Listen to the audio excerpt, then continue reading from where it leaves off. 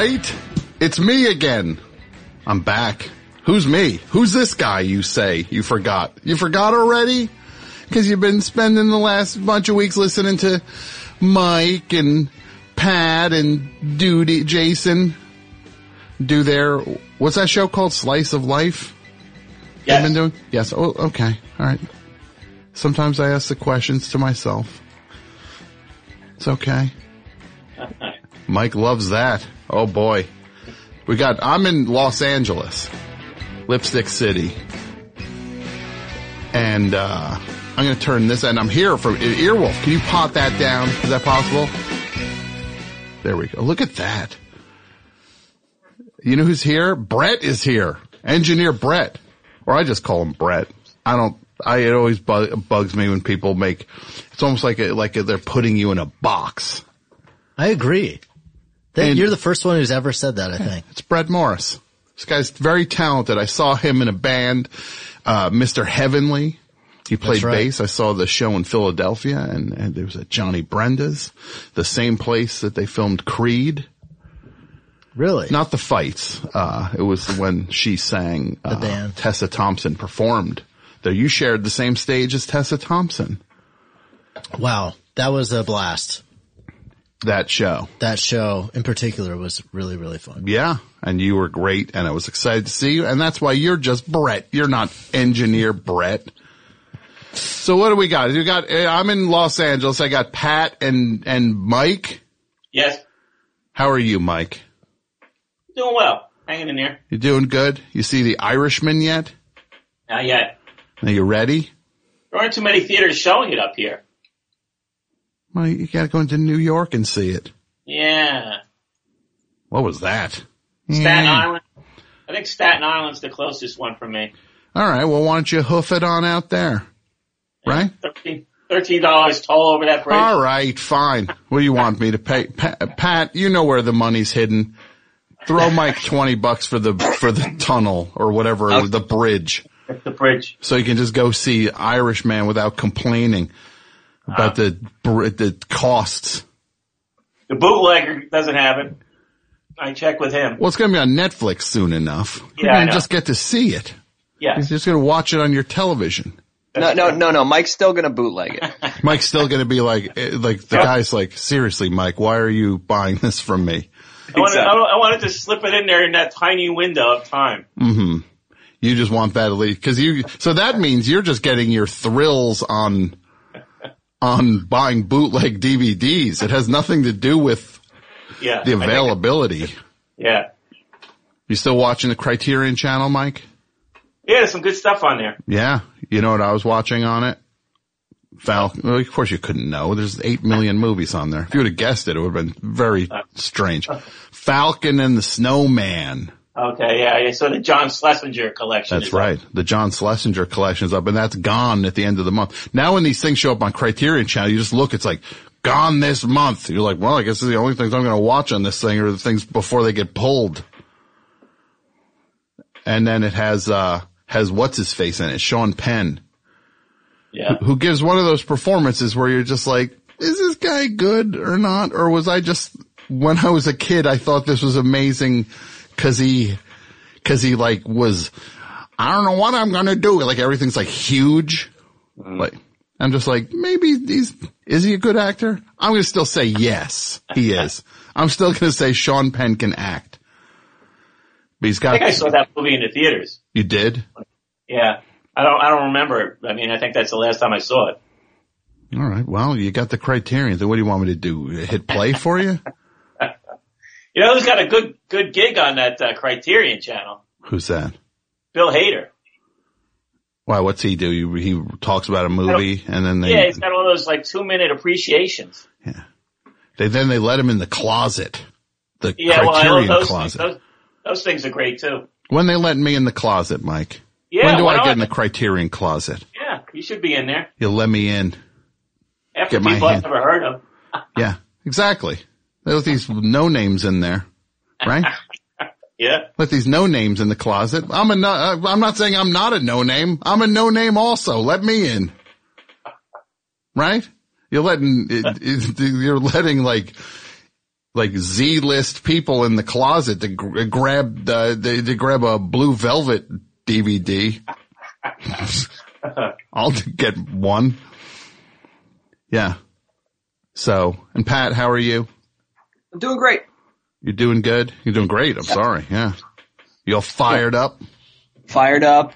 Had a nap earlier, so. Okay. And I had off today, so it was good. You had off today. Veterans Day. Cause yes, and you were honoring, the veterans.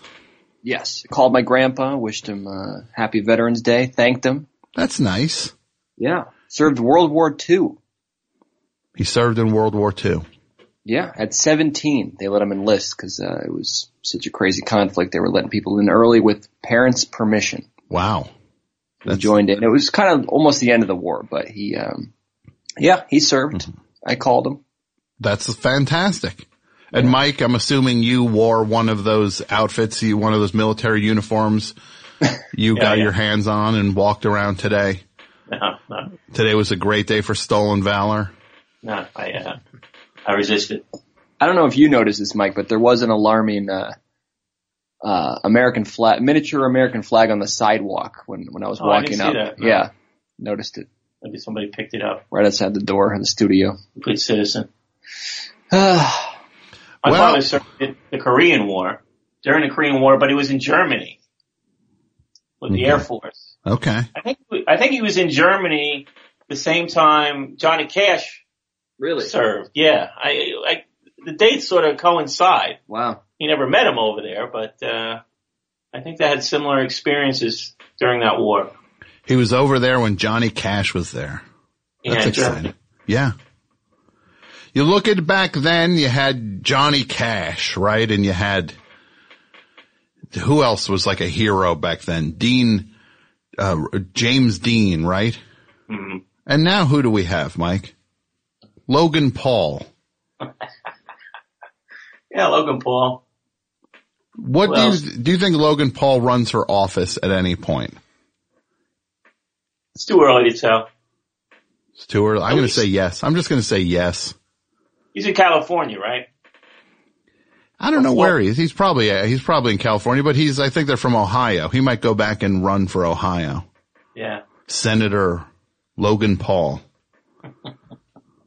Picture him passing a bill to allow filming of corpses. His own, that's his pet. That's his pet cause. The filming of corpses for internet videos. I bring forth on the Senate floor this bill saying we should be allowed to film in suicide forests without giving people right stuff in the comments. I don't know. I have a t-shirt. Jason Waller sent me a shirt for the Low Gang. Logan Paul's thing. It says, I'm in the Low Gang. The funny thing is I'm not. I'm a Jake Paul. At heart, I'm a Jake Paul fan. I'm Team 10. And I always Team 10 for life. So anyway, it's the best show. It's here. I got Paul Scheer here. He'll be on mic in a second. Not yet. We're going to talk about all sorts of stuff. But I want to know, and you think about this, Pat, and you think about this, Mike. The best time you ever went to the movies and the worst time you ever went to the movies. You think about that. And the number, I'm not even going to give the number out because it's a moot point because this will have happened already. But I tweeted it. So if you're seeing the tweets, you can call. But in the meantime, I want to bring to the show my friend and friend of all who enjoy entertainment, Paul Scheer. How are you, Paul? Tom, I'm so excited to be here. It is exciting. In the LA version of the Best Show. Look out. I know, right? It's here and it's the thing. We're in the Earwolf I should mention we're in the Earwolf studios. You're playing in my arena. This is where I live, buddy. It is. And the last time, that's a menacing laugh.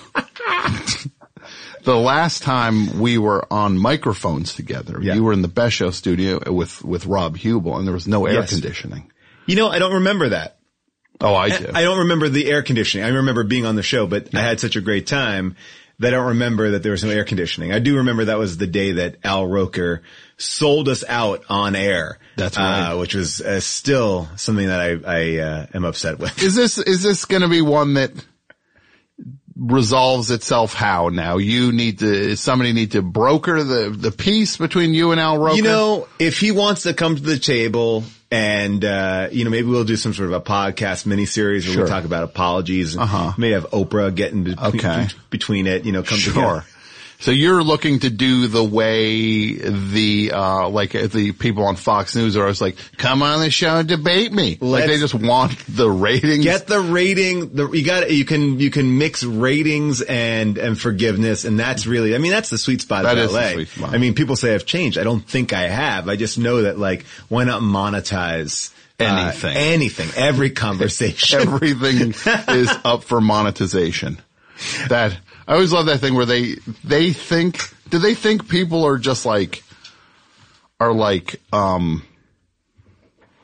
going to be just like, yeah, why won't they debate? They won't go on the show. Like not realizing it's a for-profit thing. Yeah. Come on the show. We'll debate it. Like what's his face? What's that guy, Mike? Tucker Carlson. Tucker Carlson. Oh, yeah. Well, I call him Squinter. You call him what? The Squinter. You call him the Squinter. You just know when he's sort of confused on the show, he has a very strong squint. You're right. He definitely goes it's a real, it's his version of a double take. He's so pained by what you're saying. And he has to be like, his face. It locks in a grimace. I was going to say, who I always appreciated was Jon Stewart going on Bill O'Reilly, because I think Bill O'Reilly understood the idea of the show business element of it, and they would go head to head a little bit, and that was always a fun head to head. Yeah, that to me was like Long Island and New Jersey finally doing battle. Finally. By the way, I keep on thinking about the bootlegger who's bootlegging Netflix movies, and I just wanted to be taping it in your house. So you just see a sock foot up on some sort of a futon. He's still filming it on on a camcorder. And hey, you want that El Camino? I got it right here. I got this El Camino. Breaking Bad sequel. And look, I didn't watch this Breaking Bad thing yet. It's good. There's a whole thing I feel in it. It's is it about his his car or something? He's cause the only question that was left to ask was just what happened to the car? He's driving off, right? They'd actually do everything I think those guys do is actually really well thought out and well done. And this is exactly the same way. It's you think is there enough story to tell? And they do figure out a story that has some great flashbacks and they have some tension moments. It's good. And, for me, I'm a big car guy. I'm a car head, You're such a gearhead. I'm a click, clack, Paul. We're just talking about it all, just getting it all mixed up. But no, it's click and clack. How are you not on that show? The one dude is dead. How did that? They're probably right now putting an offer together. Public radio is going to bring you to reboot Car Talk. And by the way, is that the Cars curse, the Pixar movie Cars? Cause I feel that movie really is, a lot of people have gone through that franchise in the past. One of the click and clack guys. One of the click and click. Paul Let's Newman. just say Clack died. I'm just going to say Clack died. Paul Newman died. Paul Newman passed away. Yes. I believe there is I'm going to say at least one more. Oh, so you're going to say between how many of them did they make? I think they've made three. They made three that two people have died from the three. I'm going to say this might be a very soft curse. That's a soft curse, Paul. Maybe it's building. That's why they don't have a Cars 4, because people don't want to get involved. They're I don't want to get in that Deadpool. Yeah. The death booth. You go in to record the thing, suddenly you feel you just know your life is shortening. I recorded a voiceover for a movie that never made it to a movie. We did it for many, many months, and then they're like, oh yeah, we're never going to release this. It was Me and My Shadow, and it was Bill Hader and Josh Gad. Okay. And a shadow got separated from his person.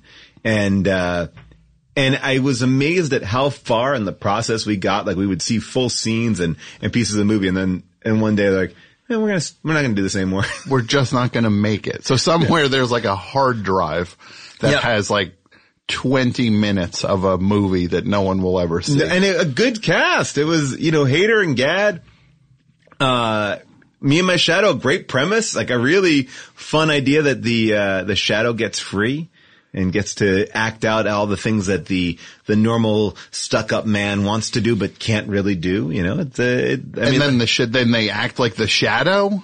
The shadow doesn't control the person. I think the shadow becomes the puppet master of the man, where the man is the puppet master of the shadow. Okay. Like it reverses. Gotcha. So it's a little bit of like All of Me.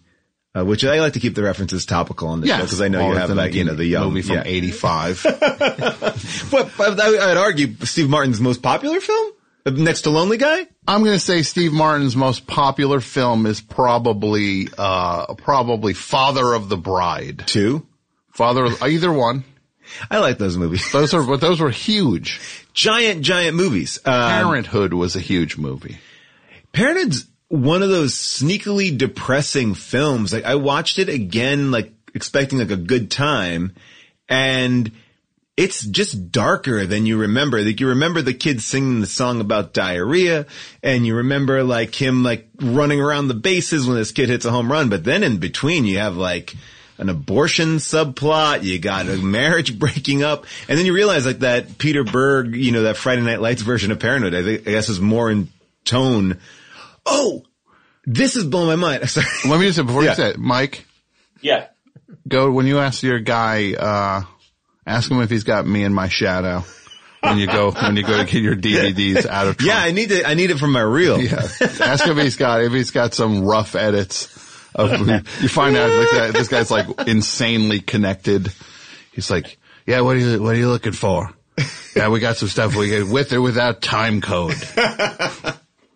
I saw this today, Tom. I did not know of this.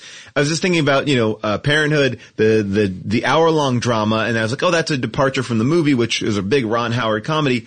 Do you know about this Fantasy Island movie? I guess is my first question. Fantasy, so it's a movie with Michael Pena. Yes. Is Mr. Rourke. That's right. The role that, what's his face played? Ricardo Montalban, the fine Corinthian leather. Yes. Khan from Star Trek 2. Yes. The grandpa from Spy Kids 3. Yeah. Oh. Do you know, would you want to tender a guess about what Fantasy Island the movie is like? I'm gonna say it's going to be some horror anthology. You are right. I did not realize it's a Blumhouse movie, and now that might be why I knew. I knew that it was, and that must have been in the back of my brain. I saw the trailer today, and it was like a screen grab, and it was a woman crying, mascara down her face, soaking wet, and I was like, that doesn't look like Fantasy Island to me. I thought I was expecting like a Starsky and Hutch kind of like soft, funny like reboot, and then it's a straight up horror. I mean, it's full on horror. It's a full on, yeah. And I think you're right. I think there's going to be a Fantasy Island 2, 3, 4, whatever you want to do. Just put people there. And, as Mr. Rourke says in the trailer, you must live out your complete fantasy. And, I don't know what that means essentially, but it seems like it gets like very Saw-like. Mm-hmm. Which I don't know. I don't know what this movie is. Where like the original show would be just like Vic Tayback would be on because he didn't make the touchdown in the football game. Yeah, it was almost like, it was kind of like Highway to Heaven meets Love Boat. It was like a little bit of a moral, but this is like, the thing that I saw in the trailer was this girl's like, my fantasy is to like torture this girl who was mean to me in high school. And then she goes down the elevator into, I guess, hell. Sure. And then, there is her friend from high school tied up in a chair and she starts torturing her. This sounds like Are the banana splits in this film? No, that movie looks so upset. Did you see that Banana Splits film? There's a Banana Splits movie that's like a horror movie. No. Where they're killing people. No. I know. See, the whole reason why I went down this rabbit hole was because I wanted to watch the Scoob trailer, which was like the Scooby-Doo prequel trailer. Okay. Which I don't even know what brought me to that. I think people were upset that Matthew Lillard was not playing Shaggy anymore, and I wanted to hear this new Shaggy's voice. Sure. So for all the unanswered questions of Scooby-Doo. How did they become friends? How did this... Was he ever a puppy? It's like, yeah, I can feel this one. He was a puppy at some point. Wait, so, and by the way, they don't, I guess, yeah, who knows. But wait, so there really is a banana split. It's like, oh yeah. Oh, it's the worst thing. It's the worst thing on earth. Oh, it's like, no. It's basically like where, the banana splits find out the show's been canceled and then, it's like Death to Smoochie, but now it comes out. It is kind of like that. They go on a tear and start murdering people. All right, let's see. Let's play this Banana Splits trailer. You can just listen to this nightmare. Hold on, Brett. Hold on. Don't yell at me. Okay, hold on. Video will play after ad. This game looks fun. I think I'm going to get that game. What is this? Stadia Premiere. No, it's over now. I don't know what it was. I guess. Okay, here we go. Hi everybody, Tim Heidecker here. We have a brand new office hours that just came out of the oven. We've got legendary psych rocker Ty Siegel. And Doug is back from down under. G'day. G'day. And his mommy came with him. Mommy and Gary Lusenhop are here too. Alicia let me know that she finished the White Album, has thoughts on that. So much more on this legendary episode of Office Hours. Find us on your podcast app of choice or watch us on YouTube at youtube.com/officehours-live. So who are the animals? Because I don't smell them.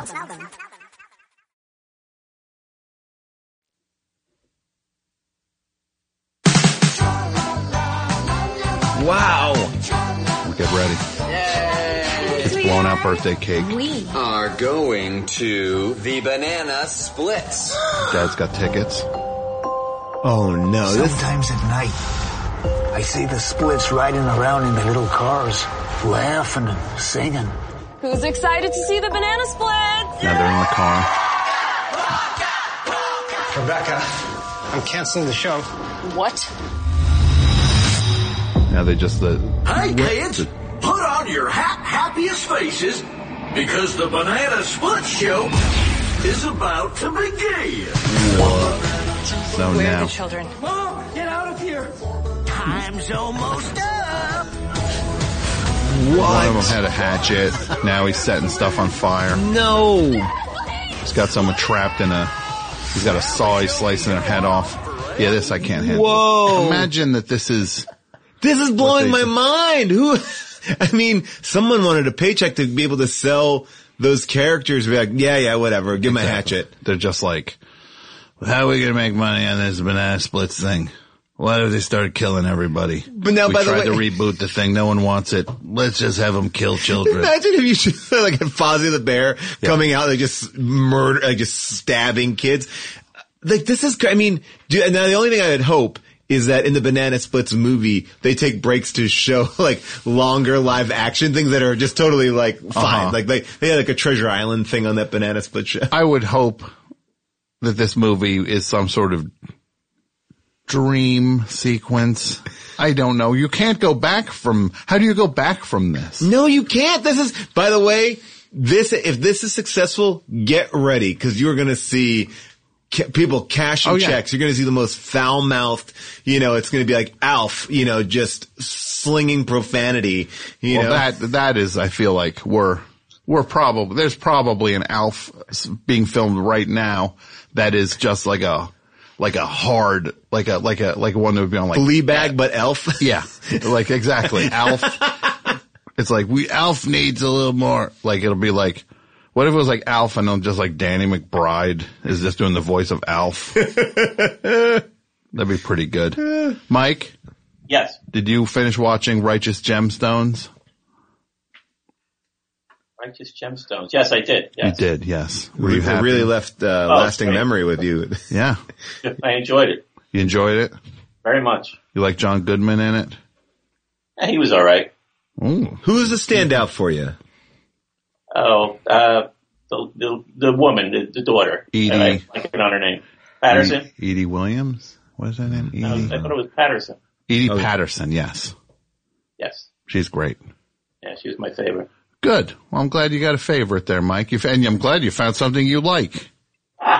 Which had to happen one of these days. Yeah, it did. I can't wait. I've already got people emailing me about you seeing Irishman. They're just like, did Mike see it yet? What does Mike think of it? It's troubling. What is the idea with the Irishman? Is it that it's a joke that it's like 3 Italian men all playing Irishmen, or is there an Irishman that they have a problem with? I don't know. I didn't see it yet. It seems long. I don't know. I know nothing about it at all. I know Robert De Niro is a hitman. Okay. That's all I want to know now. Al Pacino is Jimmy Hoffa. What? Yeah. Wow. And I think, this is my theory, I'm based on some reviews I read. And I think Robert De Niro's character is in on the Hoffa disappearance. Gotcha. So it's going to end at Giant Stadium. Yeah. Yeah, it's going to end it with Odell Beckham Jr. literally dancing on his grave, doing like a Super Bowl, not a Super Bowl, but doing like a touchdown dance. The camera just goes right down. Just keeps going down, and you see a skeleton, restless skeleton being danced upon. Mike? Yes. How's the biz going? Which biz? You know. The biz? Yeah. Oh, it's a slow time right now. Slow time? Well, I'm sorry. Yeah.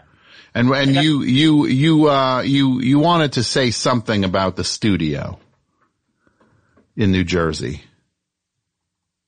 You had said you had asked for airtime to discuss something that was left out. No, I don't recall that. I recall Mike, it. you asked for it. You said that you wanted to talk about Skittles. Oh, okay. Oh, yeah, right. Well, yeah. Yeah, I was glad you weren't here this week. I think you would have hit the ceiling when you saw that there was a Skittles container on the main desk. Right out, like where I would sit.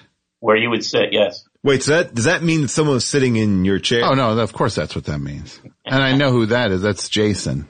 Likes to sit in the chair. Right? Actually, there's a whole power dynamic behind who gets to sit behind the chair. Now, Jason wasn't here 1 week, so Pat was in the chair. Yeah. But then the week after, I'm like, well, what's going to happen now? You know, Pat established himself as worthy of sitting in that chair. Yeah, so it's a real showdown. So I missed, they were both here by the time I got here. Was there any power struggle before I got here? Well, I'll tell you one thing, Mike. Now that Jason was the last one to sit in the chair, and now that there's a Vulture review of the fill-in show we did. Well, that made me sick to my stomach also. I'm sure it did. That truly upset me. The idea that Vulture doesn't come within 100 miles of talking about the best show until I leave, and then they review an episode without me. Look, this is the fickle world of internet journalism here. I mean, they want the change. They want the difference. The young bucks, you know. Sure. Yeah, the young bucks. You know, in your defense, I called Paste Magazine the very next morning. I said, guys, you really got to help us out here because Tom's going to lose it. If we don't they put the best shows number 13 on the all-time best. What was it? Best podcast of the last decade. Is that what it was? Yeah. Where'd you end up on? I don't even think I was on that list because I'm just realizing. Oh, stop it! I will tell you this much: that I saw a list today on the AV Club of the 100 best shows of the last decade, and I was surprised it was on that list, and I was surprised at not having. I mean, I don't know. I'm proud of The League. Was a show that was on for 7 years, and I was like, okay. We didn't get on this list of the best like 7 years is a fine time to run 100 shows. Absolutely. 100 shows. 100 shows on those lists. I was very surprised that we were not on that list. But I never am on lists. I'm not a list guy. Well, I'm looking at this list right now. Yeah. Number 15, 14, 13. Doughboys at 12. No, I wasn't sure how I feel about that. See, I'm not sure. Best shows at 13 on this list. Doughboys at 12. Comedy Bing Bong at 11. can't say anything now. The mics will shut off. If I Yeah, say anything this is bad it. about You're in Bang the- Bang. Oh yeah, look, you made the list. You're number 10. How did this get made? I didn't even know. Oh, I don't know what Jeepers. Hey, look, I did not know this. Now, What? Oh, number 10. Oh, top 10. What? wow. That's fine now, but it's a great. I'm excited to be a part of it. Thank you so much. I'm going to say this. You figured something out with this. How did this get made, Paul? I tell you.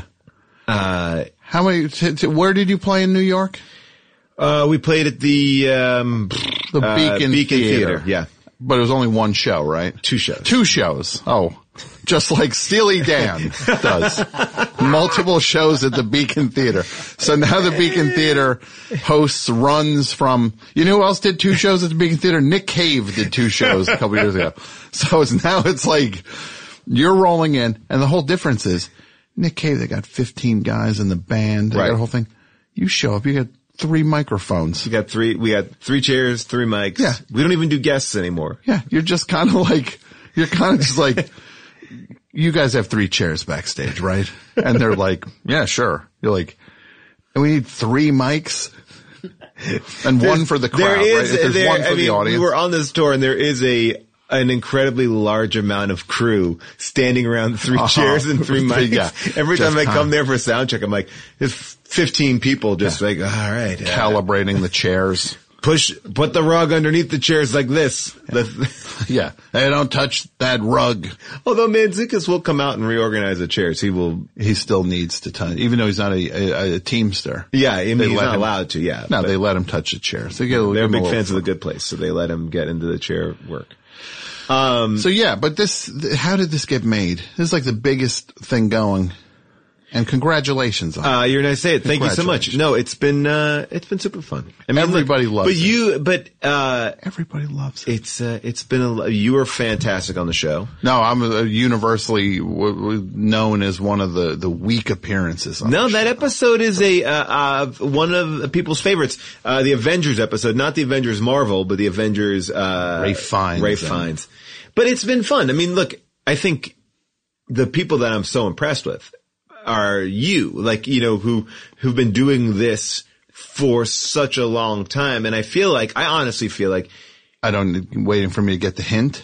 No, I'm just saying that I feel like people don't always acknowledge the people who have been here doing the comedy for the audio comedy for the longest time. I feel like a lot of these podcasts come in and they get all the accolades right up front, but you've been doing the hard work for thank you, a long time with amazing guests. Oh, that's so sweet of you, Paul, to say that, and I appreciate it. And look, admittedly, we don't have a Damon Lindelof doesn't come on our show. But I would argue you don't need a Damon Lindelof on this show. Lindelof. You've been watching The Watchmen? No. It's good. Who watches The Watchmen? I did. You know who watches The Watchmen and complains about it?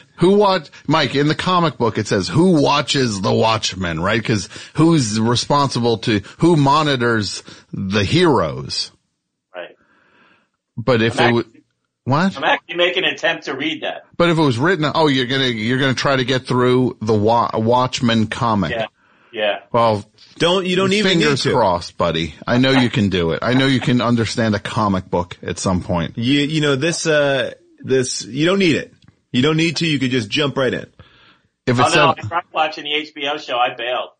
You bailed. He's out already. Yeah. He likes nothing. All he needs is to see that somebody's wearing, it's not even about a cape anymore. If he sees somebody wearing a hat, he shuts it off. Man, he is a little Martin Scorsese over there. Oh yeah.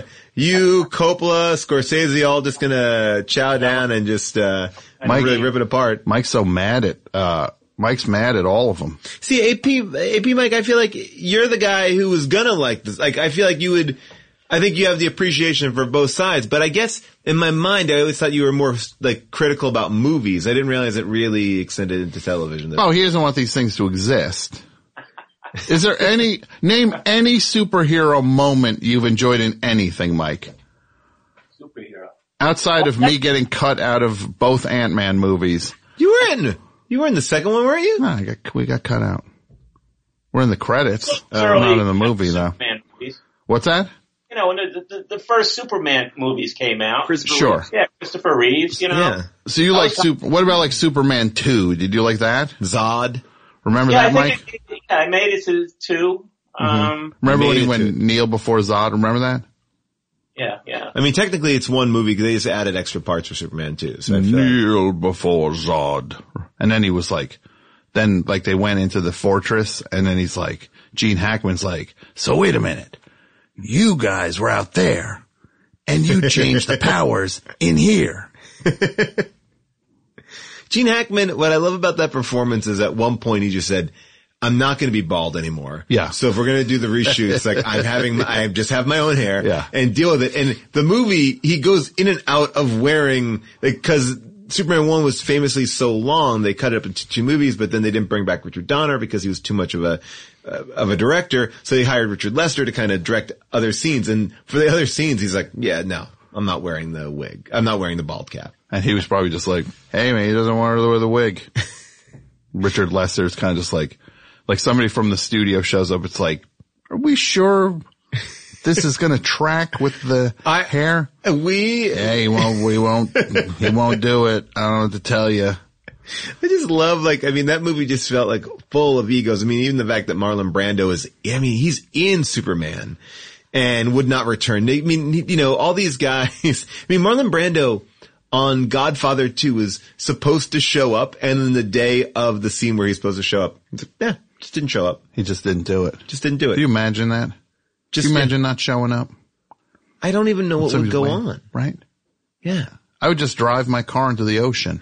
I remember if I didn't show up, if I was like, I didn't show up at that movie I was supposed to act in. It's like, well, of course I have to die today. Yeah. I cannot draw air. There's nothing you need to create an emergency, and why not hurt yourself? Because that really is the person who deserves it in that moment. I would just drive to the boardwalk and just drive my car into the water. And if I got rescued, look, I'd hope I'd get rescued. Sure, but then you have a good excuse. I'd just say some dude was in the car with me, had me a knife point. He jumped out and started swimming. That was weird. And they'd be like, this sounds very weird. I'd be like, I know. Do you think I wanted my car in the ocean? Okay, you give him a good old Smollett. That's what we call a Smollett in the biz. That's a good old fashioned Smollett. Yeah.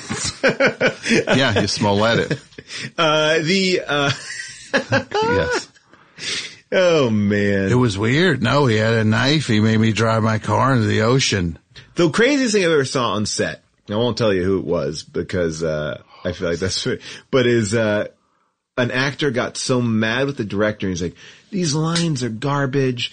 And he was using much harsher language, but I'm respecting the show. Who wrote this? Why would I ever say this? And it seemed out of nowhere because the lines are always the same from the day before to the day after. And then it was all because he wanted to watch a football game and we stopped production to then watch a football game. No, of course, that's how that. And then we all stood around the TV, watched a football game for 2 hours and then went back and started shooting. Would you be able to enjoy the football game if you knew 100 people are now waiting to just work? Well, I have a couple of thoughts about it because I think that the crew is like, you're going to pay me to watch a football game for 2 hours? Like, that's true. They're getting paid overtime. Yeah. There's only one or two people that it really impacts. And then the rest, I think, for me, I was like, well, what else can I do? I watch this football game. Yeah. And, first of all, I know who that was. That was, I'm going to guess who that was. That was Ken Marino. Ken Marino. Got it. Set of Children's Hospital. I just actually was working with Ken Marino today. Really? Yes.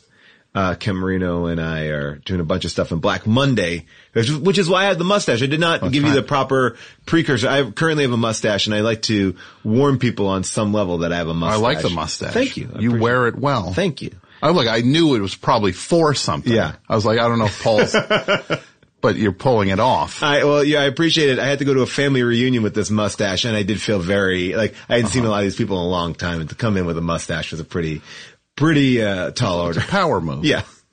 You got the mustache. No beard, mustache. Mustache. Mike? Yeah. Have you ever grown a mustache? No, facial hair and me ended in high school. Okay. You're like I tried to grow a beard and a mustache. when I was a junior in high school, Mm-hmm. and it was so wispy and weak. And it's actually it's my senior photo, so it's lasting forever. Mm-hmm. And so I can look back on that and see why I'll never grow them again. Yeah, you probably shouldn't have said that on the air, Mike. You know why? Somebody's going to dig it up. Oh, they're right? going to go dig it up. There's going to be somebody over at the library looking through the yearbooks for the photo of Mike with the wispy mustache. Yeah.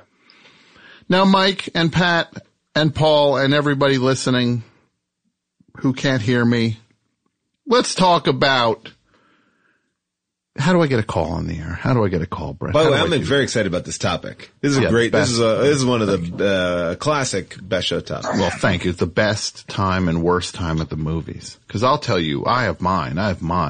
How do we throw calls on? How do I do that? I have a bunch of calls waiting right here. Can you throw just anybody? Put one on for me, Brett. Okay, here we go. Not engineer Brett. Brett.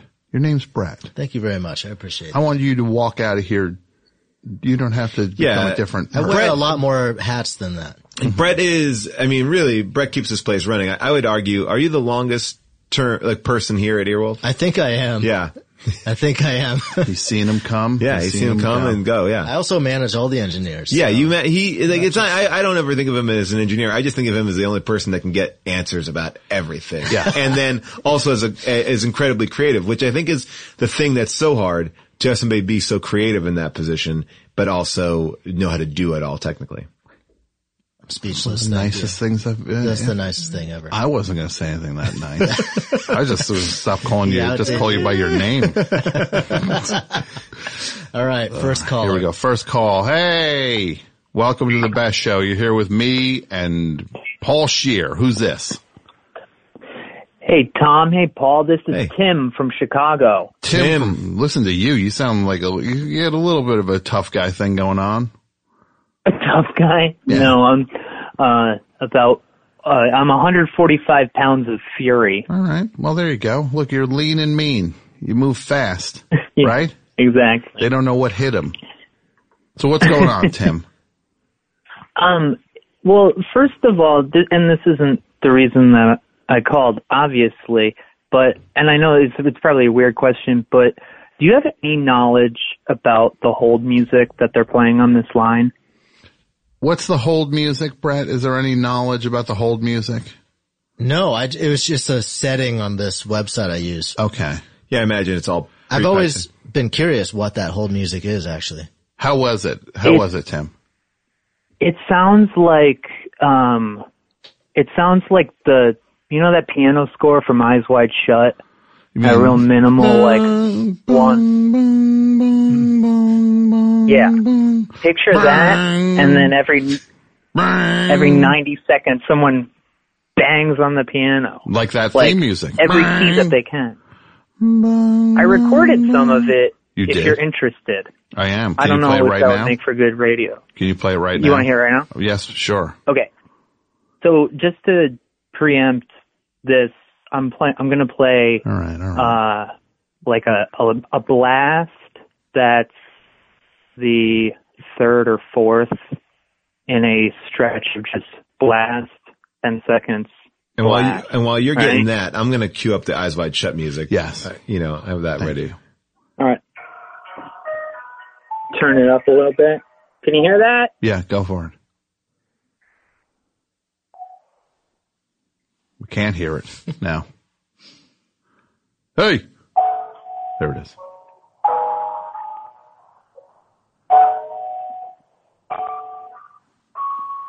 This goes on like that. Sure. I don't know if you could hear it. And now here's the Eyes Wide Shut music. Hold on. This is the Eyes Wide Shut music here.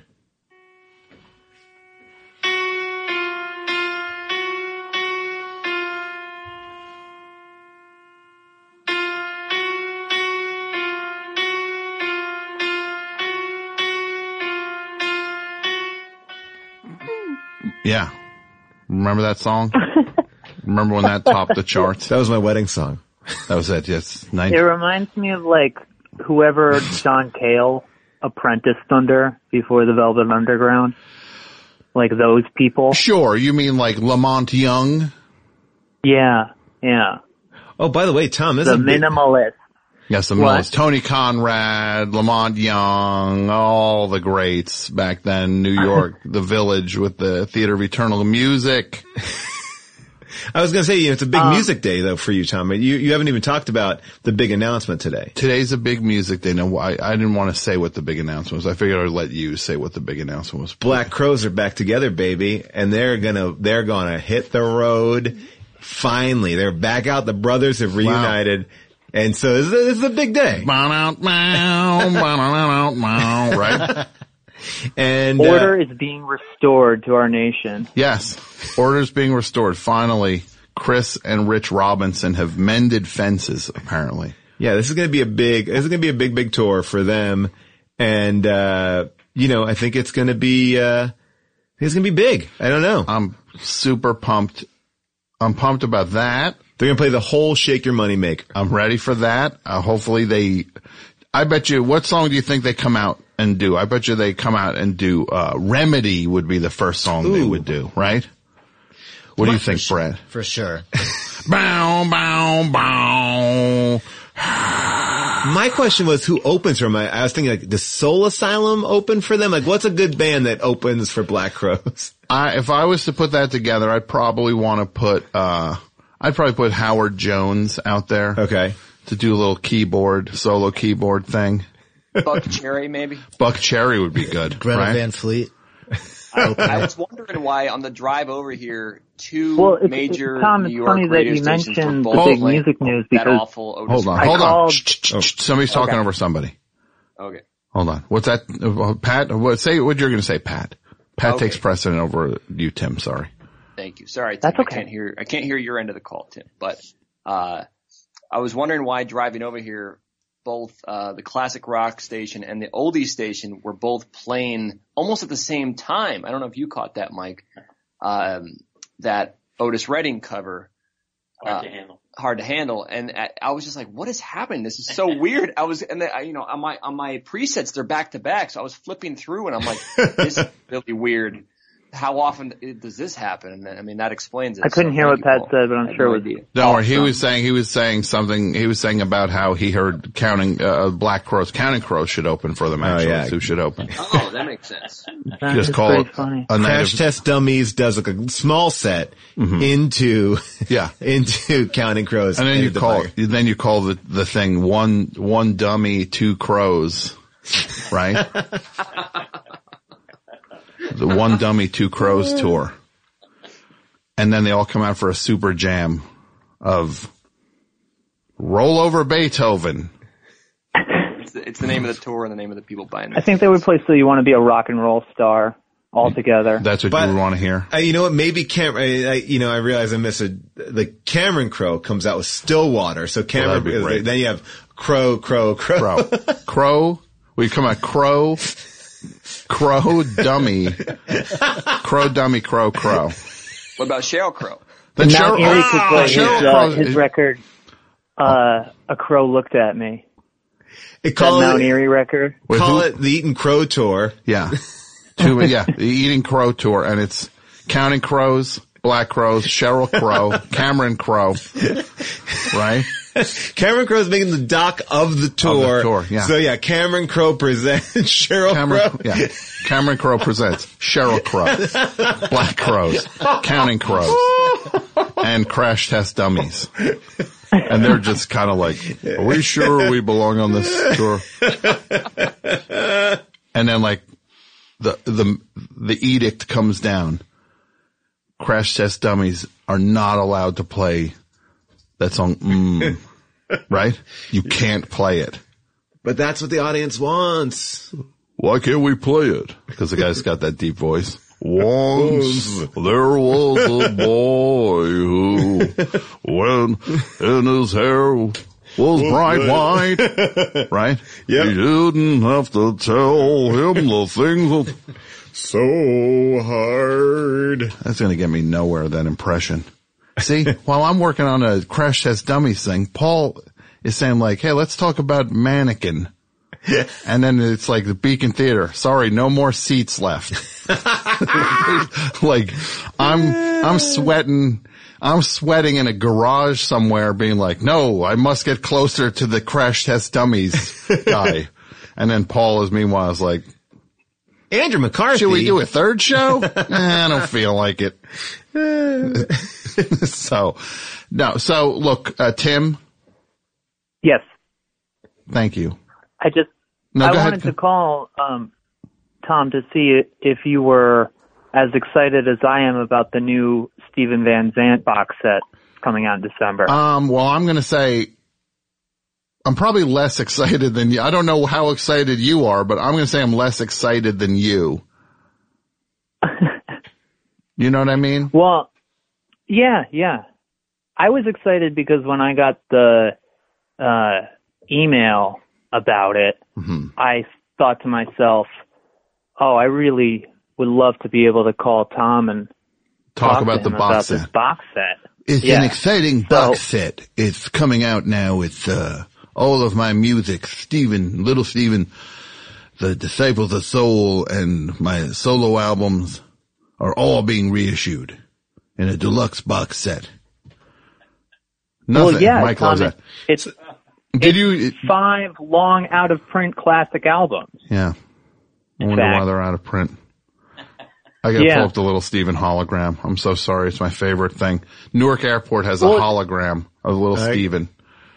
And he clearly did one take when he did his hologram. He didn't even, he stammers through it. Here we go.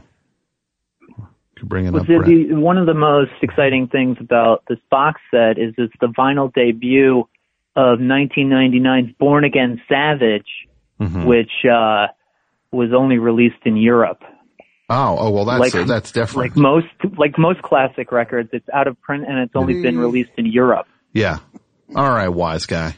I get it. You're down a little Steve. What are you, pro Nils Lofgren? Is that that hologram, was that to promote his Handkerchief of the Month Club that he's been, getting into? Babushkas? Yeah. I don't know if it was for that, but let's hear. This is him. This is the hologram. Yeah, I mean, adversity is a constant in life. We still have it, Imagine it's a hologram. The guy's like, By the way, this is part of, I'm looking at it, it's part of a time capsule. Yeah. That's what we're leaving for people? Yeah, this is it. You're leaving this guy stammering about creativity at Terminal C in Newark Airport. I'm busy. I just stood online at the security checkpoint for 70 minutes trying to get through. And I just had to take my shoes off, and then I get greeted by a hologram, Little Steven hologram, him muttering. Everything I try to do seems to have some kind of conflict for whatever reason. Right now I started my radio show. Nobody wanted it. They said, you can't do all 60 years. I can't handle this. This guy couldn't even tighten it up to be immortalized as a hologram. I wish that, instead of him just standing up in the airport, he was sitting on a bench, putting on his shoes, having that conversation. Yeah, because he sounds like he's grunting, leaning forward, forgetting what he was saying. He knows he's got to put everything back in his pockets, and he's kind of having.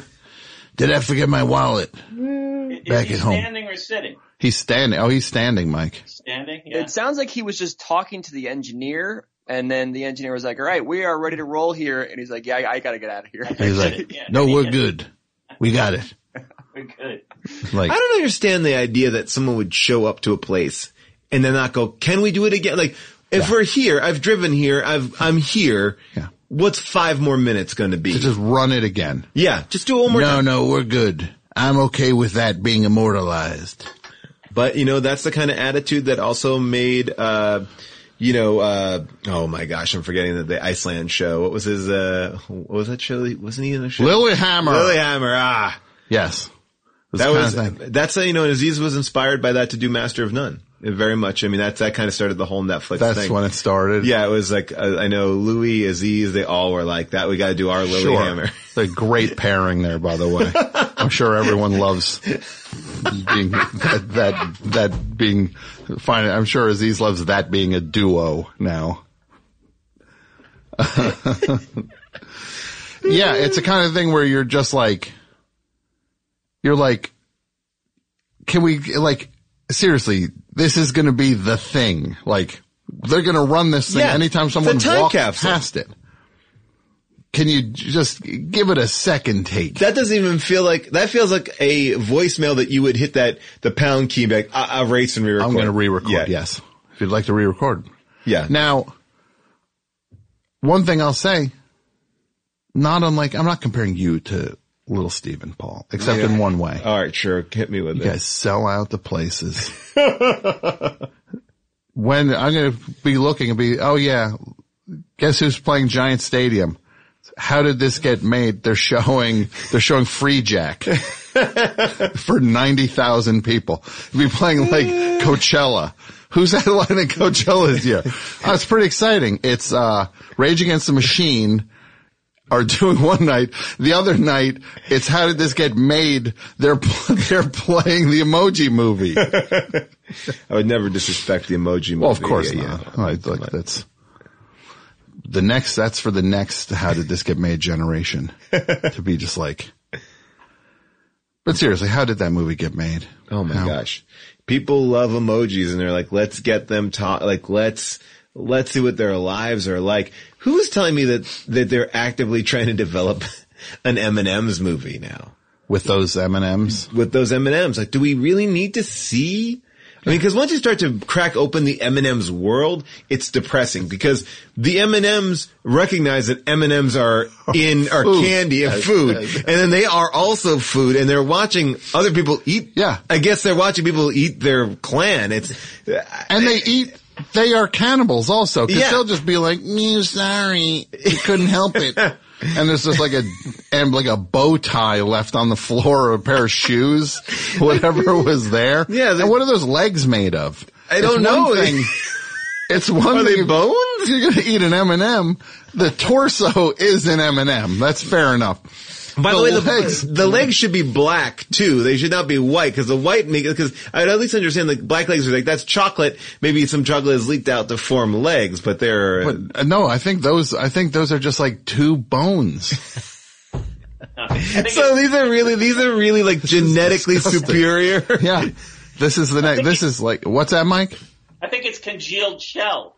You think congealed shell that is just hardened and dripped down and hardened into the form of feet and legs?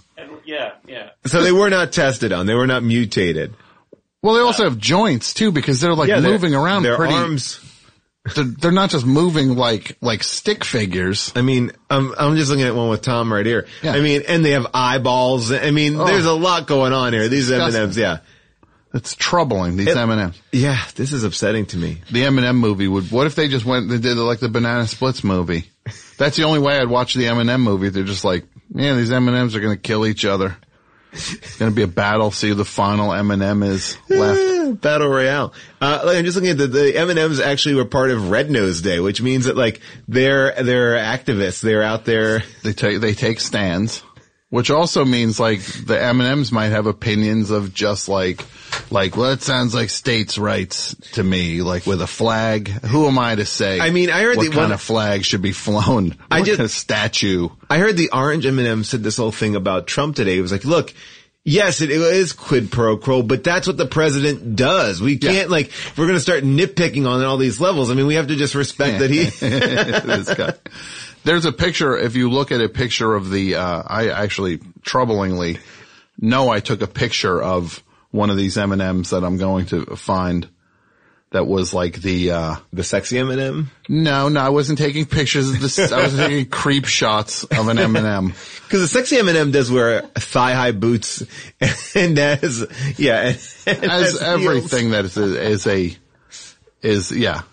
the M&M that's the, here it is, this guy. It's like, I mean, that's like a Trump hairstyle, right? Oh, you're right. I guess, but that looks like the peanut butter is like shot out of his head. But the peanut butter, well, first of all, you just made a huge mistake, Paul, saying the word shot out of, because now you just reminded me of the thing I'm more obsessed with than anything regarding you. Yeah. Is you at the Clippers thing. Oh. You said shot out of. That was like hot dog can. I can need to hear every detail about that. But yeah, it's a pile of peanut butter on his head. Yeah. That's in like a pompadour. That's a Trump pompadour. If you put him in a little tuxedo, that looks like a Trump impression. Yeah. Is Trump M&M peanut butter? That's what I'm wondering now. Is like, are they looking, do they know, the M&M people, that just like, down south, the peanut butter M&Ms sell like crazy. Like where's our biggest market for peanut M&Ms? West Virginia. Like, Idaho. Like, they just know like all these like. I know that Trump had steaks, but I feel like Trump should have launched some sort of candy at one point. There must have been like a Trump bar. A chocolate bar. How could there not have been like the gold? Trump? Yeah. Ugh. And the other thing that people lose track of, he had his casinos in Atlantic City. Those are the worst casinos in all of Atlantic. And Atlantic City was terrible. Right. And still is. It's still there. But this is kind of like setting the bar. His casinos were the low, like I ate one time I went to, the Trump Taj Mahal, which is just like, also very excited. Like, ooh, this sounds very exotic. As a kid, that seemed like the place to go. And then I went in and they had the buffet was the Sultan's Feast. Uh-huh. And the only way that is acceptable, that Sultan's Feast, is if your dog's name is Sultan. It's the only way that was food. Cause it was not suitable for humans. It was just like heat lamped hot dogs and stuff. It was like the stuff he gives to kids when they win like win the football game. Like bringing in old cold fast food, just on the basest level. That is just a terrible idea to transport fast food and then have it waiting in position for 90 minutes. Big Mac sitting. I will say this though. This is my caveat. If those things are hot and fresh, it's a pretty good idea. It's a great idea, but you need to be coming right out of the kitchen. Like those French fries need to be like, yes. In. But that's not how it's going. No. They're driving to McDonald's. They're ordering the stuff, and the stuff's probably coming out at different points. Like the fries are coming out. Then they got to drive the thing back all the way through security, then bring it all the way through the kitchen and plate it. That's where you're wasting a lot of the time. The plating in the towers and everything. That's food that needs to be eaten. But if I go to the White House, say the Best Show wins Best Podcast of the 010s. Yeah. Right? And then I get the call. Mr. Trump would like the staff of the Best Show to go to the White House. Wow. Would you accept it? Oh, absolutely. AP Mike, would you go? Yeah, I'd go. Pat? When are we talking? When? What are you, busy? You're too busy to go to the White House? You wouldn't go to the White House even as a goof to just tell this guy he sucks. I would. Like first of all, I'd go there. I'd eat 3 filet-o-fish sandwiches because he's doing the same for you. Like he's going to get that fast food. Yeah. He's going to have the fast food out because he just the Skittles jar open on the counter. He figures for Jason. For Jason. He figures winning the NCAA tournament and podcast of the decade. Oh, I got to win this now. You got to get to the White House. We came in 13th on this list. Who do we got to get past? Doughboys. I mean, look, to me, we're not getting past Doughboy. First of all, Doughboys will review the food at the thing and then make another bag of money for them. Homecoming. Look, I'm just going to say Doughboys, Comedy Bing Bong, and How'd This Get Made. The fact that that's a block of 4 right there. Best Show, Chapo. Look, Chapo's Trap. I thought it was Steakhouse for some reason. Chapo Steakhouse. Well, that's their tie-in restaurant. It's not steak. It's always been Trap House? Okay. I could have sworn it was Chapo Steakhouse. But, so there's 5 there. Chapo Trap House, Best Show, Doughboys, Comedy Bing Bong, How Did This Get Made? That's 5 right there. That's a lot. But look at this. Homecoming. What's that? Homecoming is that series, that Amazon series with, Remember with Julia Roberts. That's right. But this is with David when David Shor's doing a podcast. Stuff you should know. I don't know what that is. I don't want to know what that. Limetown. What? Planet Money. It's number 5. Serial. They didn't get bounced off the list with those other bum seasons of their show. Dirty. Imagine if 2/3 of the best shows were terrible. Right? If like 2 out of every 3 episodes was the worst. But it's so is only based on one thing. One thing. Because it didn't exist also. Yeah. If they dropped that season 1 of Serial right now, people would be like, whoop-de-doo. Yeah. We've already been there. We've done it. Making a Murderer. Saw it. More engaging. Dirty John. What's that? Oh boy, this is number the top 4. 10. Dirty John. Number 3. S-Town. Yikes. Number 2. Marin. He belongs. Number 2. Number 1. This American Life. What? What'd you think of that Marin thing that he said that his dad finally listened to an episode this week? It broke my heart. Yeah. Broke my heart. I love that. I feel like, in a weird way, I think it was such a touching moment that, it probably was a hard thing for his dad to figure out this technology, probably trying to ask around, figuring it out. And then my mom watched a whole season of Madam Secretary because she thought it was Veep and then she's like, oh, you're on Veep. And she's like, I don't see you on the show. So and nice. Yeah. But she was trying so hard to watch Veep, and what she landed on was Madam Secretary. And she fell in love with the show, Madam Secretary. I don't know if she watched Veep, but, she was like, do you ever work with the dog? I go, there's no dog. She's like, yes, there's a dog. So I do think it's hard for parents to get to this stuff. To where they can know to see the thing. Yeah. No, Mark's thing was, I met his mother at one of his shows. His mother was, and it's just like, it was funny to see him with his mom and see like, oh, he talks about his mom all the time. This is the actual person. Yeah. It was very interesting.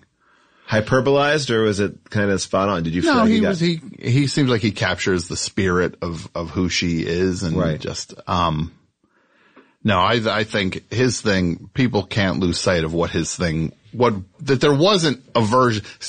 There was a point where people were not interested in talking to other people. Where suddenly, like, I would not be like, I wonder what it would sound like if Alec Baldwin interviewed someone.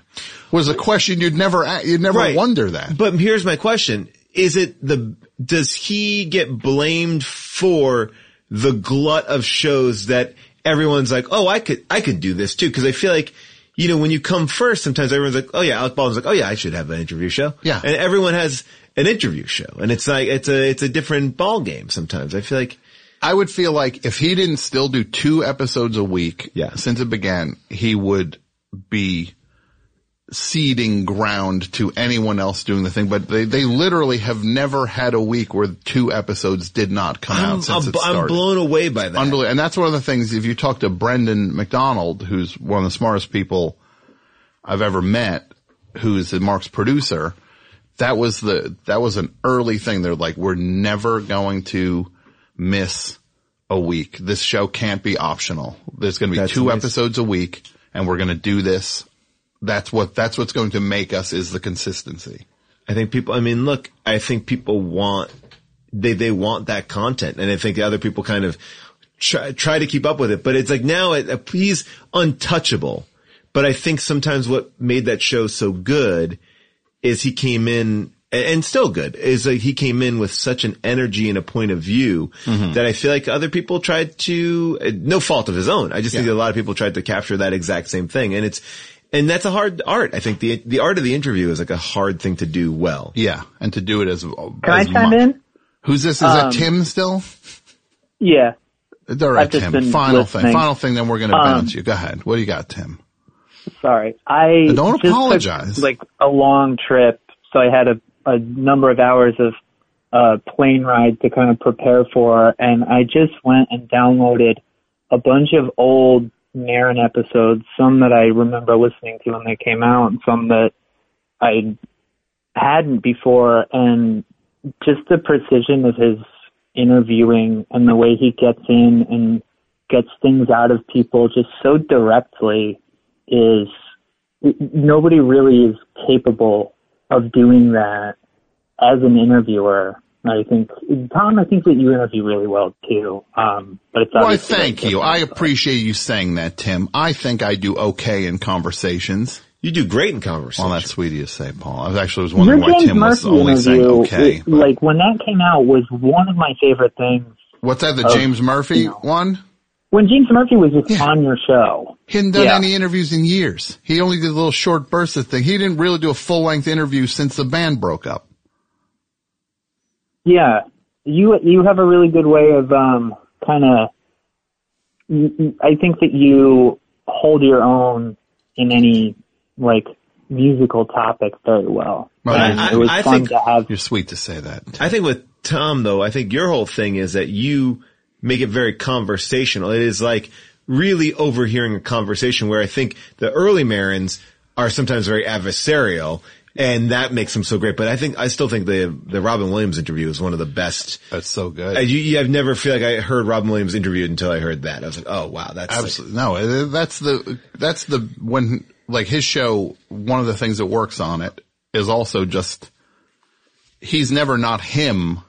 He's having conversations. He's not doing interviews. You know, I think he approaches it like that. Where I just listened to the one with John Goodman. The one with John Goodman is so great. Because he's just even though Mike, I know, is not a big fan of his work of late. You just like the Connors. That's it. You're a Connors fan. And hang up on Tim, by the way. Tim, you're gone. What? What do you think? You're co-hosting the show? No, but Mike is down on, these are the things Mike is down on. Once Upon a Time in Hollywood. Wow. Oh, he hated it. He hated, you know what he didn't like about it? What? I didn't like the music. What? He complained about the music. No, I'm down on Tarantino in general. Yeah, no, actually, I read a funny tidbit about him that he has like a when he's dating a woman, they have to accept his natural odor. He calls it. It's not BO.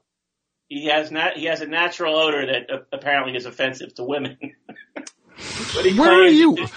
He claims it's a natural odor, not BO. All right. So by the way, top 3 worst Quentin Tarantino movies in your opinion, go. Who, me? Yeah. I guess the only acceptable one is Jackie Brown. Okay, so that's all right. So that's and the one that you think is the most egregious, the worst one? The worst one. Well, he wrote it, Natural Born Killers. Okay. It's a little bit outside of the box, but I'll take it. Yeah. Yeah, Mike just doesn't like these movies. What if they remade Natural Born Killers, but they made them into like the Banana Splits? It's like really goofy good. And bumping into each other. Yeah, I'd see that. Mike. We'll find out years later that he ghost wrote that. That he ghost wrote the Banana Splits movie. Yes, he ghost wrote the Banana Splits movie. Do we have another call, Brett? Sure thing. Let's put another call in. And I want to hear, let's talk about your best movie going. Hello, hi, welcome to the Best Show. Hi, who's this? Hi, I'm Brandon. Hi, Brandon. How are you? Where are you calling from, Brandon? I'm good, thanks. I'm calling from L.A. Lipstick City, right? Where are you at, buddy? You know it, Highland Park. Ah, fancy. So Brandon? Yes, sir. Brandon, not Brendan. Correct. Brandon, what's the best and worst time movie going experience for you? Interesting. Which should I tackle first? You tell me. The floor is yours, buddy. You do whatever you want. Ah, thanks. Okay. Well, it's fine. One of the worst.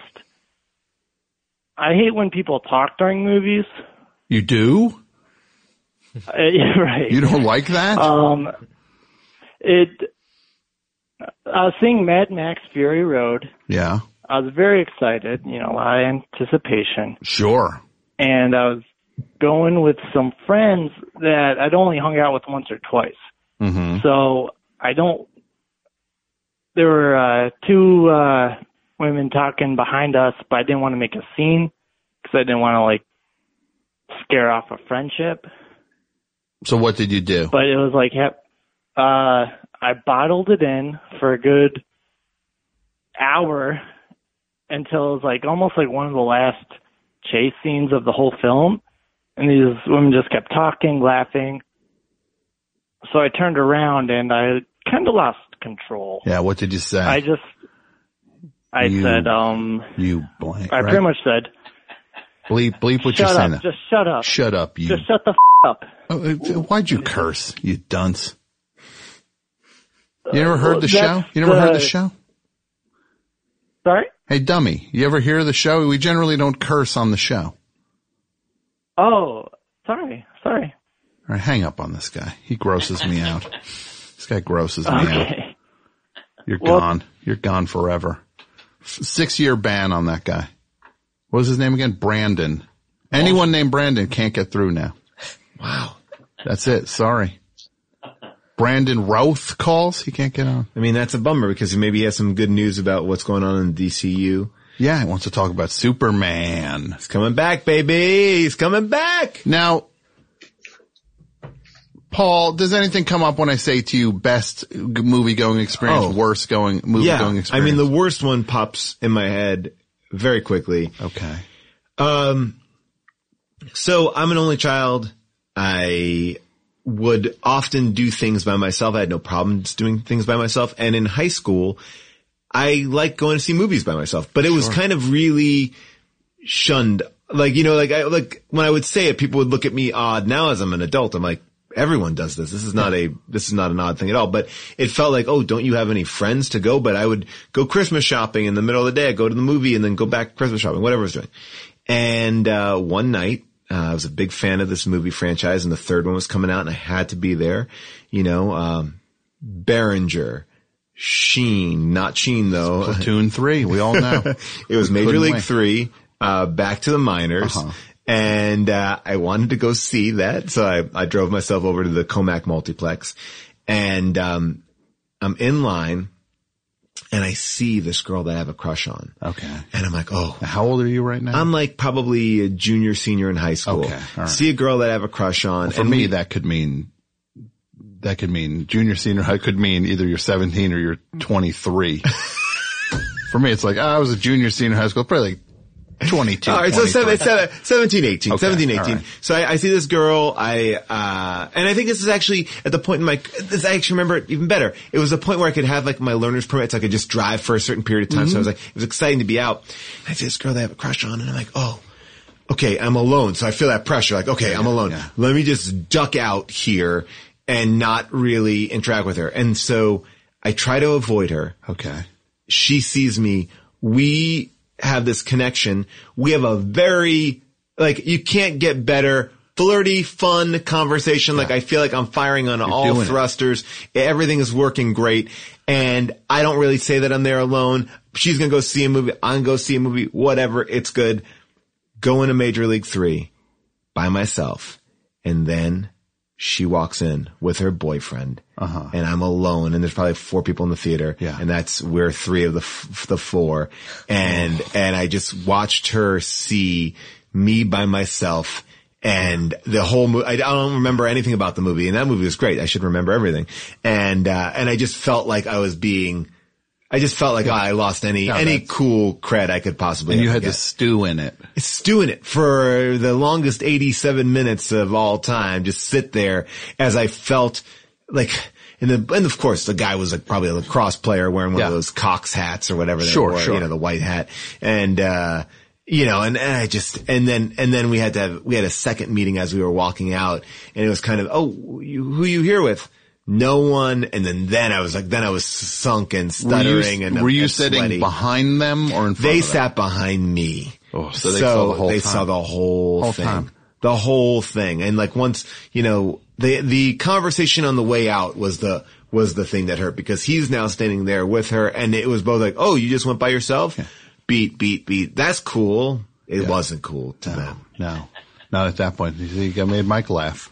That's good. That moment, if you would have known that decades later, AP Mike would have laughed. Made it all worth fate. So that's the worst time. That was the worst, not the best. No, that's right? the worst. What if that was the best? Be like, oh my God, are you all right? Well, you're like, and that was the best time. We had the best. Yeah. When the lacrosse player stared at me. No, that, Yeah. Mike, anything come to mind for you? I had a recent annoying experience. I went to see The Lighthouse. Have you seen The Lighthouse yet? Can't wait to see it. I have not seen it. Okay. A24. I was down in Central Jersey. It was only playing in one theater, and they didn't even have night showings. They had one afternoon showing, 1:20 in the afternoon. So I was able to go to it, and it's these new theaters, you pick your seats, Mm-hmm. I make a conscious effort to pick, sort of in the middle of the theater, Yeah, yeah. E7 was my seat number. Okay. So I go in there. Yeah. There's only two other people in the theater. One of them is sitting in my seat. And, Oh, please don't tell me you made a scene. No. Well, what is your move in that situation, Tom? Would you be annoyed or? How many seats don't have people in them? Lots of seats. I would go sit in one of those. But it was the principle of the thing. Well, I don't have that kind of capital to spend, Mike, where I can fight for principle. If I go to the movies, I'll just sit somewhere else. So I'm off to the side, stewing, just sort of looking at this guy. Stewing. You were literally stewing at this point. Yeah, it was irking me. Okay. All right. He must have picked a seat, right? Yeah. Why didn't he just go to his seat? Yeah. Right? No, I get you. Yeah, no. Why did he just ignore the fact that he wasn't going to go to his seat? Mm-hmm. You brought up us sitting in your chair. Yeah. That's not what I worry about. God forbid any of us sit in Mike's chair. Oh no, that's the one. That's the chair you stay away from. That's the one that's actually someone else owns. I'm not kidding. Oh no, I'm not either. Mike goes, he plops down in that chair. He wouldn't move for Julie Klausner once. No, I didn't know there was a chair underneath him. One time I saw it. Finally, when I saw that the chair without Mike in it, I was like, oh wow, there's a chair there. That's how often Mike is in it. What is the classic passive-aggressive move to do in that situation, Tom? Pull a fire alarm? No. No? I sat right in front of him. Yeah, there you go. Well, I'm sure it was a great time at the movies, right? I had nobody in front of me, so it worked out good. Yeah. Why didn't you just go behind him and then just make weird noises? Yeah. Right?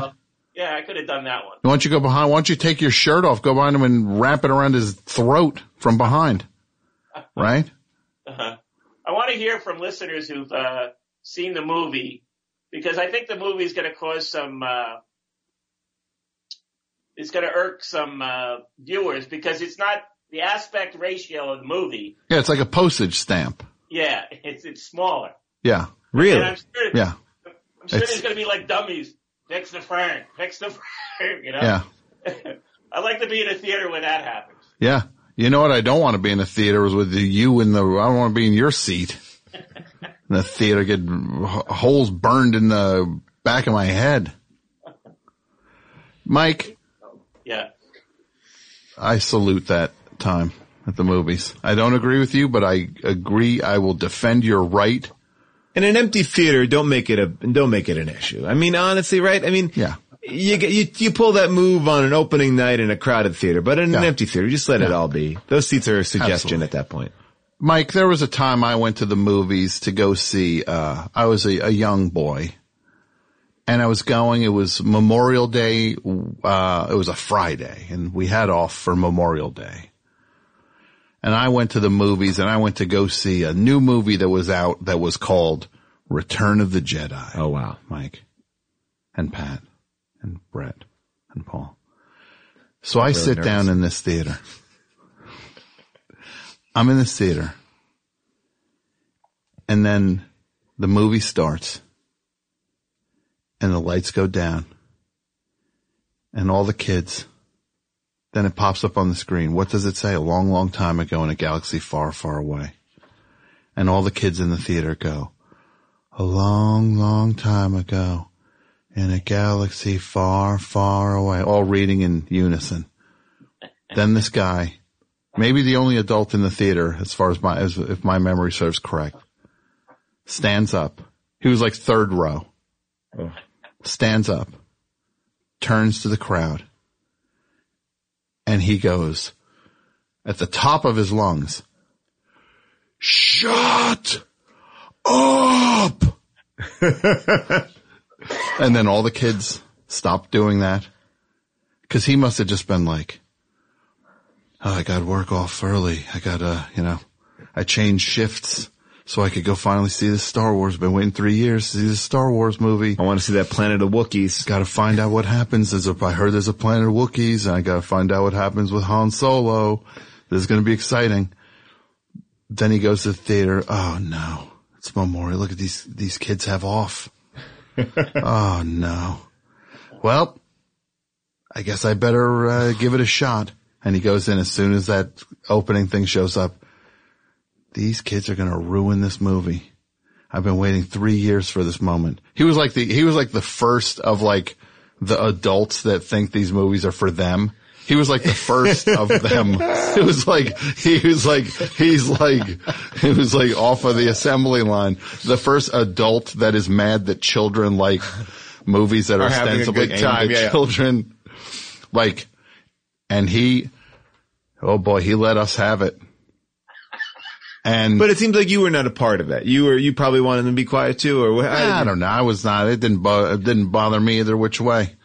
I wish the kids would have retaliated. Started throwing stuff Started whipping milk duds at him. Yeah. Those stale milk duds that theater served. Little milk dud barrage. Yeah. Another time went to the movies. Got tickets early to go see Mars Attacks at a sneak preview. Oh wow. I was so excited about this movie. Go to the theater early. Now Mike loves this one. This is one of those Tom falling down type stories. Get tickets early, hours early. Go to the theater. This is like back when Tim Burton was producing hit after hit. Everything was you knew it was going to be something bold, different, and awesome. I saw a title as a sidebar where it was just like scrolling through on like Hulu or something. It was just like, it said Tim Burton's Corpse. I was like, oh, I'll watch that. And then it was like, oh, Corpse Bride. Oh. I was like, then I was just like, if there was a thing called Tim Burton's Corpse, I'm in. I would watch that like crazy. It was like a series. Don't you feel like he got like kind of like Guillermo del Toro is like naturally, inquisitive and weird, but I feel like Tim Burton kind of like ran out of steam. I was like, I don't have that much weird anymore. He's now just kind of like just like waits for like, hey, we're making a Bazooka Joe comic movie. You want to do that? Will you pay me $45 million? Yeah, we'll give you $45 million. The thing about Bazooka Joe is, he's always chewing gum. And they're just like, yeah. Like the executives are like, we made the right call on this one. Like Helena Bottom Carter is Bazooka Joe. Yes. And now he needs to figure out how to digitally have the people's feet go horizontal out of the frame when the punchline gets read.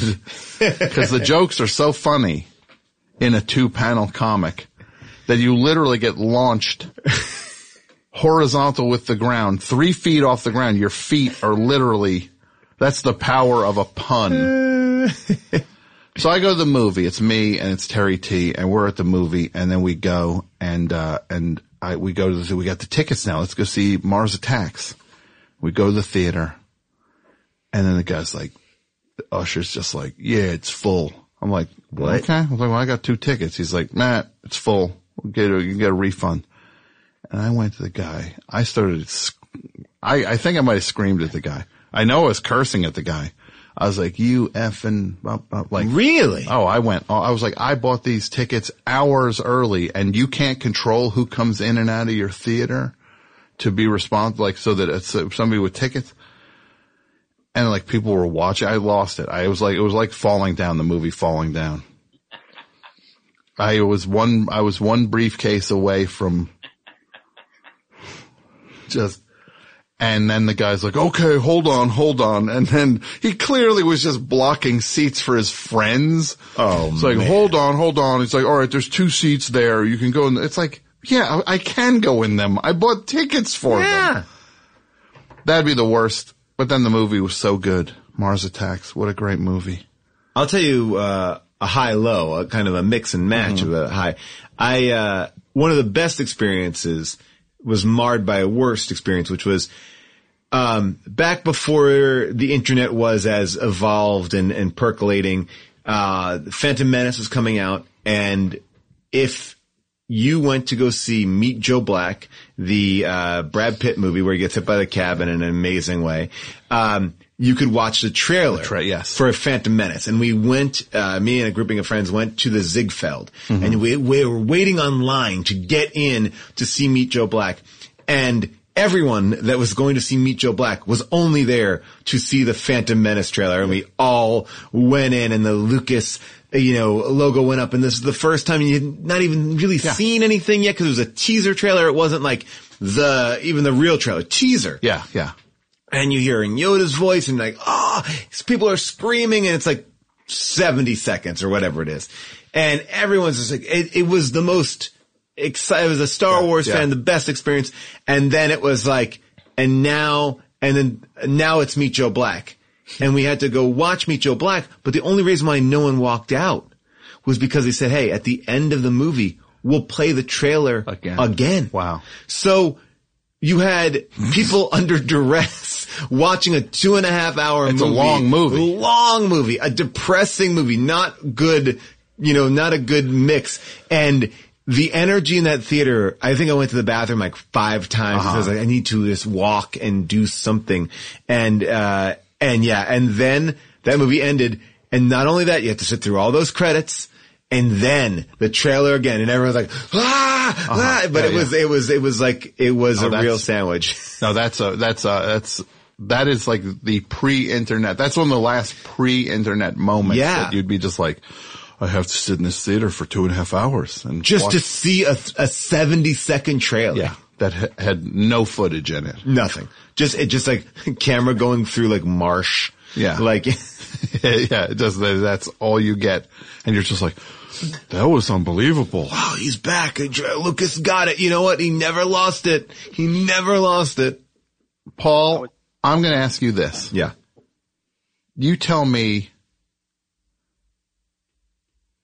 what you think the running time of Meet Joe Black is. I'm going to say 2 hours and 12 minutes. Brett, do you have an opinion? And see, they don't do this on Hollywood Handbook. They only turn to you to laugh at you. That's to right. Make fun of you. I asked you a question. Same question I asked Paul Scheer.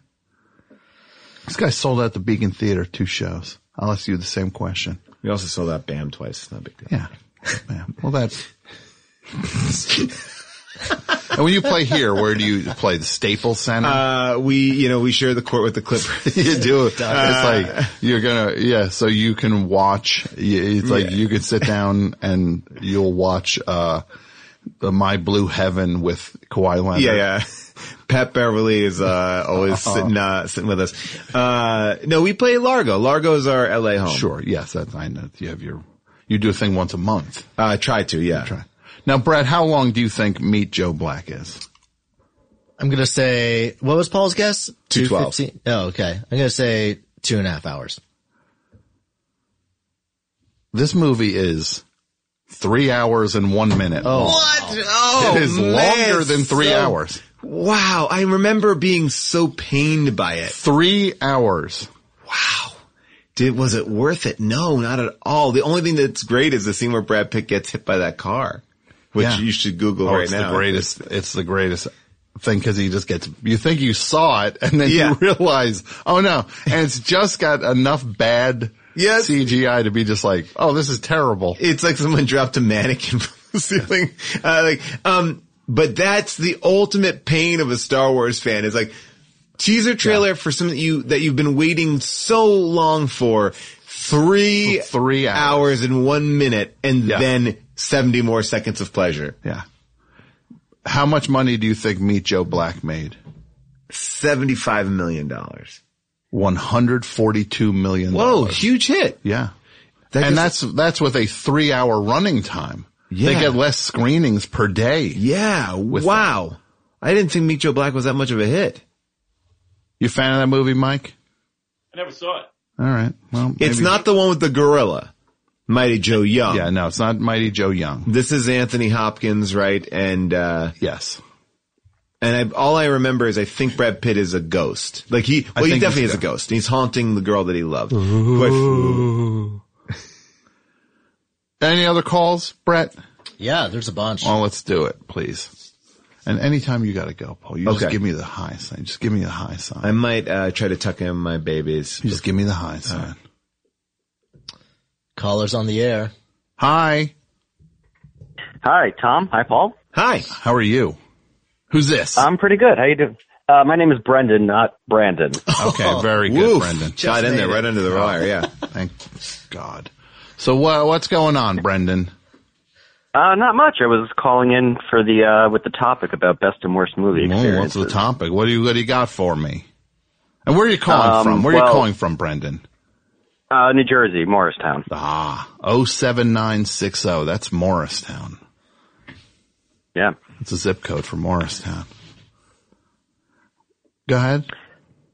All right, so I guess I'll start with the worst one. A couple of years ago, a friend and I went to go see Arrival, the movie with Amy Adams and what's his name? Oh, yeah. And it was opening weekend, so the first showing was sold out, so we got tickets for the late show.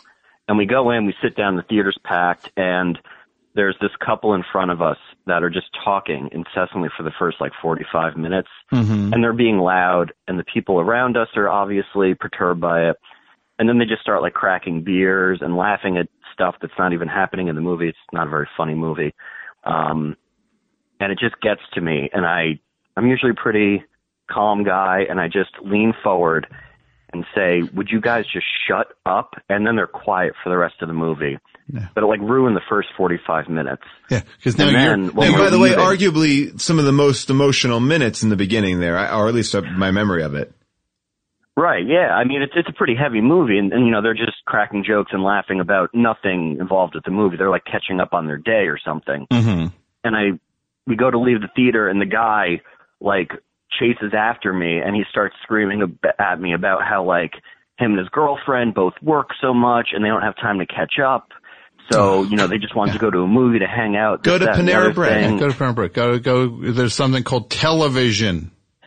That's exactly what I said, Tom. I was like, well, just stay at home and watch Netflix or something like that. Yeah. And then the guy threatened to punch me, and one of the guys that worked at the theater came over and kind of took him away. But it sort of ruined the movie. If I was you, you know what I would have done? I would have said, bring it on. Let's go for it right now. Let's go for it.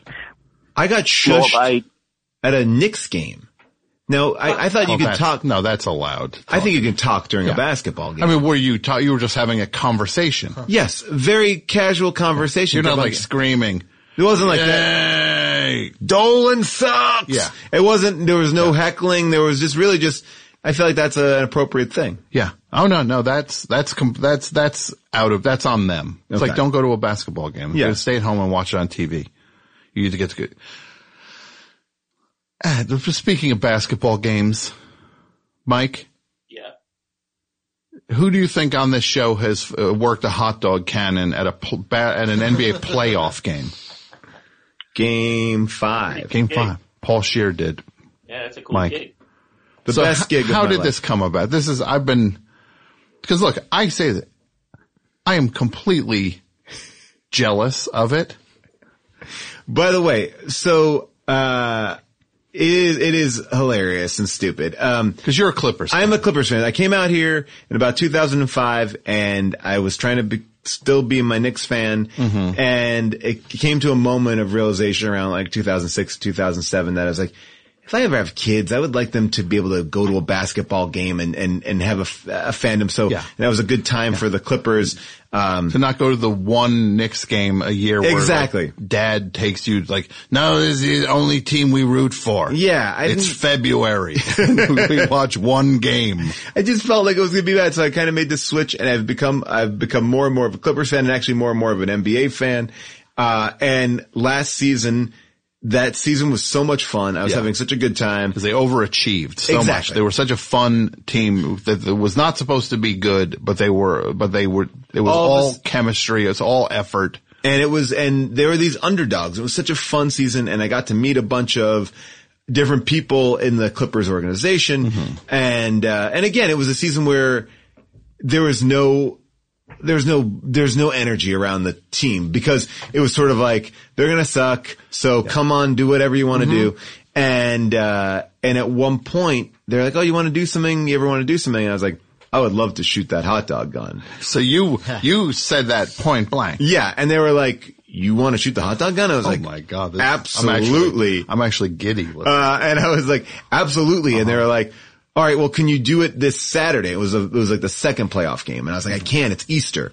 And I was like, I can't be away from my family on Easter. I was like, and they're like, all right, well, we'll hit you up again. And then it was, the series goes on. And, because ostensibly they were the 8th seed in the playoffs, and everybody thought, well, they're gonna host 2 home games and they'll lose both home games. Exactly. And that'll be it for their playoff. I still believe that the reason why Golden State did not win the finals was because they tired them out. They just played them so hard. And they're the only team that played the uninjured Golden State.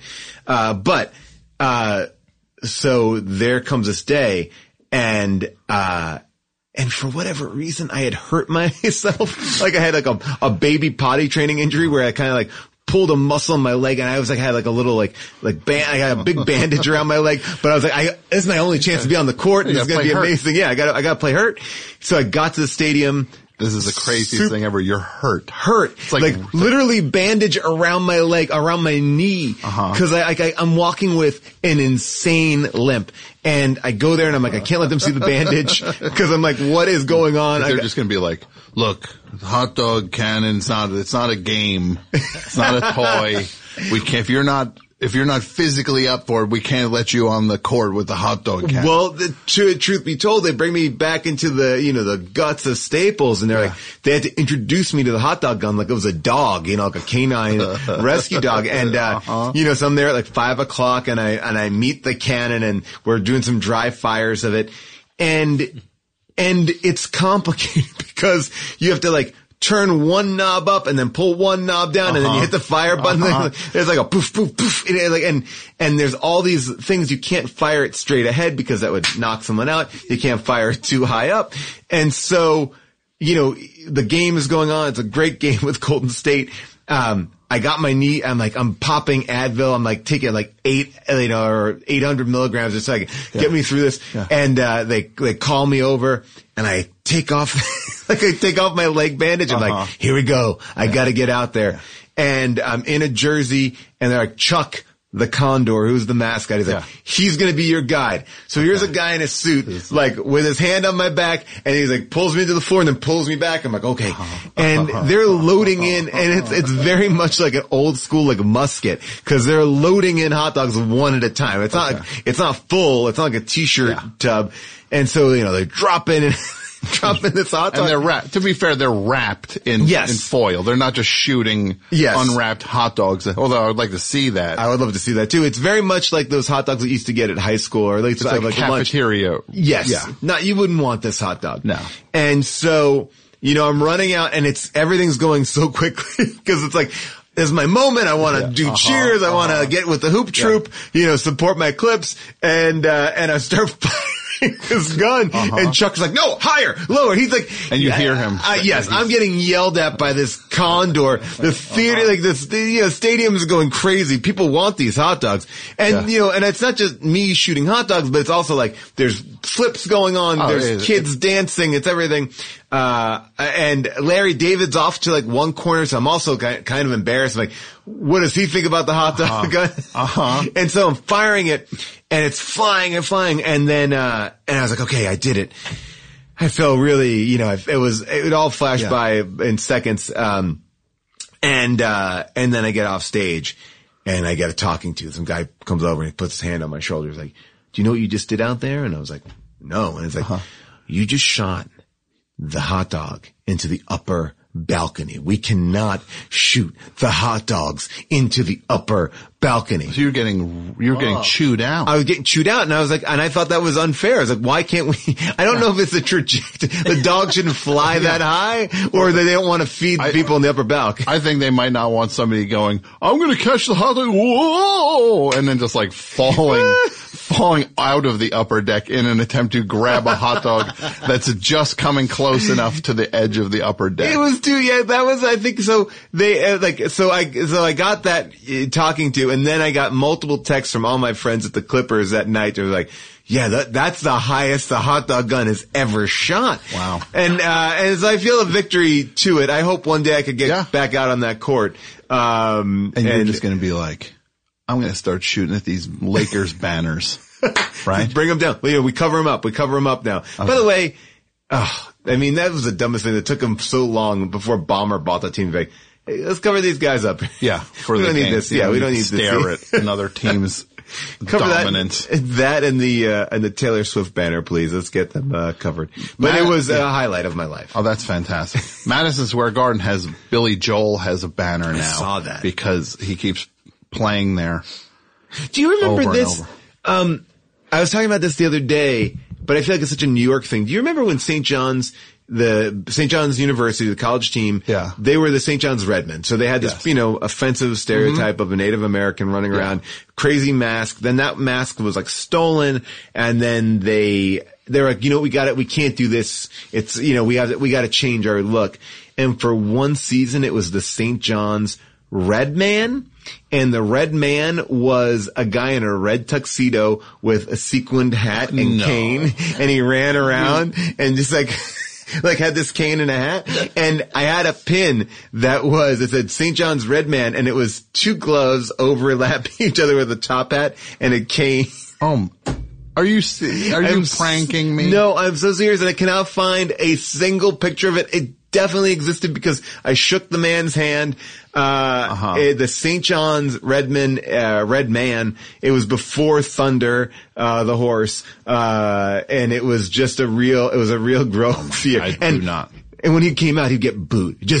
Booed, like Drake at, Camp Flog Gnaw. Yes, Drake got booed last night. It's very exciting. Look, Red Man, cause then it became the Red Storm. Right, that's Thunder, the horse. But you remember the year that it was Red Man. Please, I feel like this is a show that definitely has some strong roots in New Jersey. I mean, I know there's like probably more of a Seton Hall crowd listening to this in Jersey, but Chris Gethard. The Gethard family. But I feel like someone out there has got to have a picture of this Red Man. Mike? I don't remember that. Okay. Yeah. Well, of course you don't. Even if he did, he would deny it. He'd leave you hanging. I'm more of a Seton Hall fan myself. Yeah. Mike likes Seton Hall. Because he likes the radio station, SOU. He likes listening to speed metal. The only college radio station that had a metal, it was like metal programming. Oh, wait, always? Like it wasn't just like from midnight to 5? No, it's pretty much, it was a huge portion of the station. It's just that they're a metal station. Is that still the case, Pat? Yeah, it's still the case. And what's funny about that school and that station is that I guess it's like it's somewhat of it's a Catholic institution. So the band God Forbid, when they were popular, I'd hear them back announce and they'd be like, G forbid with a track off there, and they just couldn't. They weren't allowed to say God forbid, so they'd have to say G forbid. Wow, G forbid. Wow, that's yeah. So that's Mike. Mike's he loves metal and he loves PJ Carlissimo. So that's why he's a big Seton Hall fan. The best time I ever went to the movies, well, one of the best. I've had plenty of great movie going experiences. One of the times I remember is I was out here a year and a half ago, and Phantom Thread is playing in theaters. Oh. And I go, who's saying that? I think he's on the takeout line or something. Yeah. Hang up on this guy, please, Brent. Please. So I go to the theater because it's playing in 70 millimeter over the ArcLight. So I go to the theater. I go to a 10 o'clock show, or 10:30 at night. At night. Okay. 10:30 at night on a weekday. The movie had been out already for month and a half. I go into that thing. I'm the only one in there for a 70 millimeter screening of one of my favorite movies ever. I'm literally the only person in the theater. The guy comes out. He's like, "Welcome to the ArcLight. What tell you?" He might as well just sat next to me and whispered it to me. But they played that. I watched that alone in 70 millimeter. It was one of the best experiences I've ever had seeing a movie. That's like your Howard Hughes moment. I mean, you're just... Because what would that cost? If I was like, I want to watch Phantom Thread alone in 70 millimeter, I'd be like, well, I hope you have $30,000 for one screening of it. And it's like, or you just pick a off night when the movie's about to leave the theater. Oh, it was so good. That is, like, going to see a film in an empty theater, and it's very rare. I go a lot, and there'll be like another person, two other people, but to get that full alone is, I mean, that's a rare sight. I had it for Hustlers recently at the Alamo Draft House, and it was nice, but I didn't realize where the screen was when I picked my seat. I was like, oh, can I get this? And they're like, yeah. I picked too close. I thought the screen was on the other side. Yeah. And I said to the woman, because the Alamo Draft House, they have servers, food. And, I said, hey, do you mind if I move the seat? And she's like, no, you can't. Sorry, you bought the seat. You have to stay in the seat. Just like, hey, look, this woman is like very much like, like AP Mike. It doesn't, knows what they want. Yeah. So they forced me in. So I couldn't move in a completely empty theater. Yeah. You're boxed in. Last time I saw a theater completely empty was Beach Bum. Oh, I heard that's great. It's really funny. I think it's legitimately funny, and it's so good. You turned me on to Death Day, so that was a movie that I enjoyed. Happy Death Day. Yeah. Right. And did you watch that, Mike? Mike doesn't like horror movies. No, I'm not a horror film. No. I like the movie. Although The Lighthouse, I guess, technically was a horror film. Was it?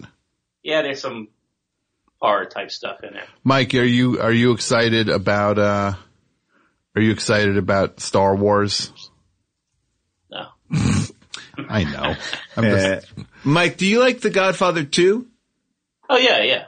Like, is it one, like, what's your top film? Like, where is, like, what's sweet spot for you? Well, some of my best experiences, Animal House, I think I've told this story before. I was a junior in high school when it came out, and the place was packed, and we had a ball, and but it wasn't enough. And one of my friends stole a fire extinguisher from the theater, and then we drove around in our neighborhood just shooting random people on the sidewalk with a fire extinguisher. Hyped up from watching Animal House. Yeah, hyped up on Animal House. This is the type of movie to make you behave badly. Yeah. This is a bad movie for granted you permission to be a maniac, right? I had to take the SAT the next morning after this wild night. Yeah. And I scored better on that SAT than I did the second time I took it, where I was because of Animal, because of the fire extinguisher. Yeah. Perfect 1600 the first time. Look, Mike, that's a pretty sweet movie going experience. You and your friends, your rowdy friends. Somebody else is telling a story about that would be their worst time they saw Animal House was the time that this guy and his rowdy friends went in and they stole a fire extinguisher and started spraying everybody. It was a genius way of stealing it too, because it was a big silver, it wasn't one of these little tiny red ones. It was big. And he sort of just put his coat around it and sort of carried it out like a child, wrapped it in coat. Now, Mike, Paul, did you know Paul has another podcast? It's for movie egghead. It's for eggheads. It's not just for eggheads, but it's for people who like good movies. It's called Unspooled, right? Okay. Yes. And remember I was telling you all about that Halloween podcast, Mike? Mm-hmm. The making of Halloween? Right. That's your co-host. That's right. Amy Nicholson, who does another podcast that he would really hate, where she interviewed Quentin Tarantino on his influences. Yeah. One would drive you up the wall, Mike. Because he talks about movies. Mm.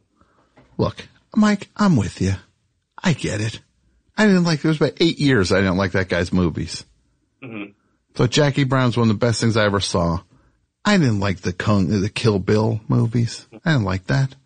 I didn't like the one where the stuntmen were fighting or whatever that was. I didn't like that one. Death Proof. And then there was then Inglourious Bastards finally. And I'm just like, well, this looks like the dumbest one yet. And then I was still just like, I think I want to see it though.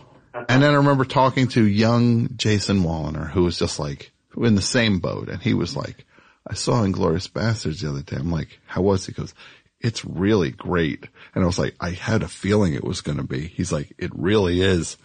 And then I was super into it and back on board. But you didn't like it, Mike. This alternative history I don't get. Yeah. You know, all right. You know, I can't like bring my mind to just accept this is just going to be some sort of fantasy. Wait a second. So are you saying that Irishman is based in fact? If we're talking about Jimmy Hahn.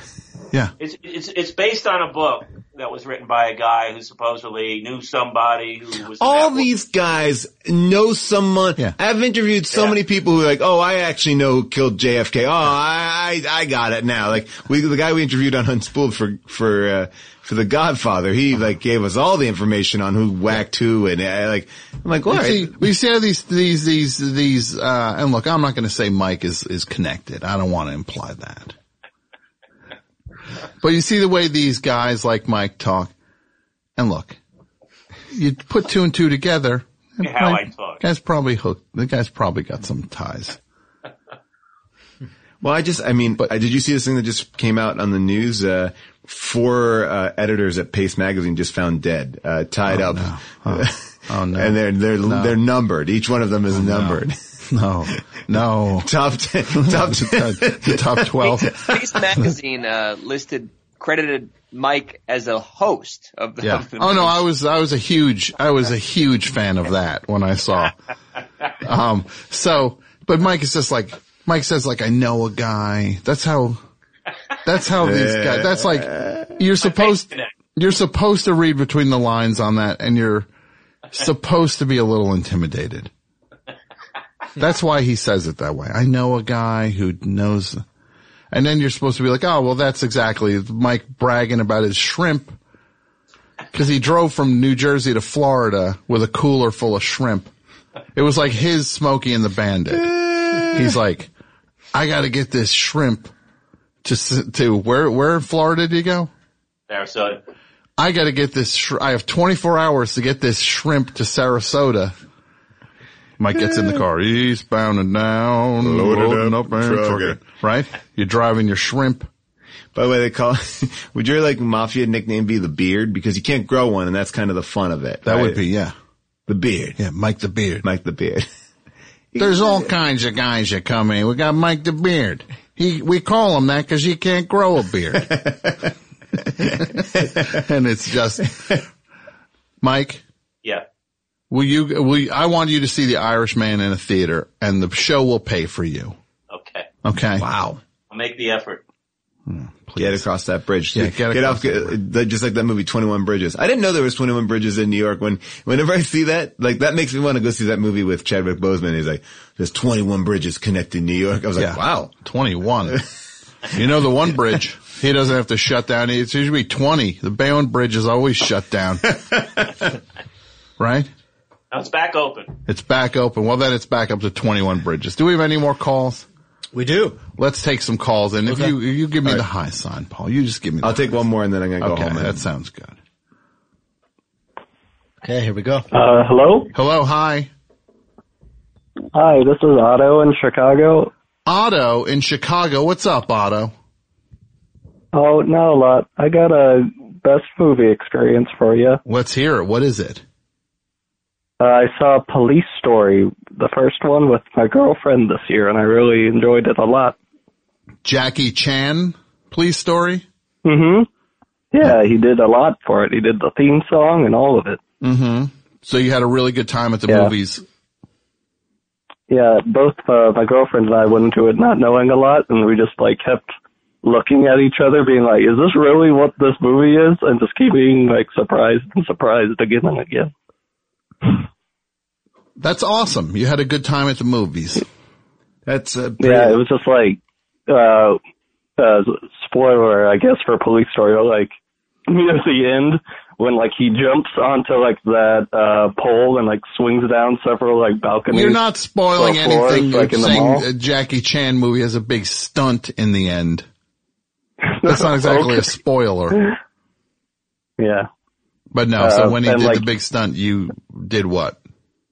Got him to like dance? there's like this big jump he does onto like a pole, and like he swings down like 3 or 4 floors of like a mall. Mm-hmm. But like they show the shot from like 3 or 4 different angles in the movie, like one after the other, and we're like, is this really what we're doing now? We're just replaying the stunt back Hey to man, back in the movie itself? you jump on a pole like that, you're going to put every angle in your movie also of you doing that. Yeah. All right, buddy. It was a good time. Thanks. Bye. I can't go out on that one. No, you can't go. Do one more. You're too giddy, Mike. I don't like it. Did you order Hello, food tonight, Brad Mike? from Silver Spring. Yeah. Brad from Silver Springs. Silver Spring, Maryland. What's up, Brad?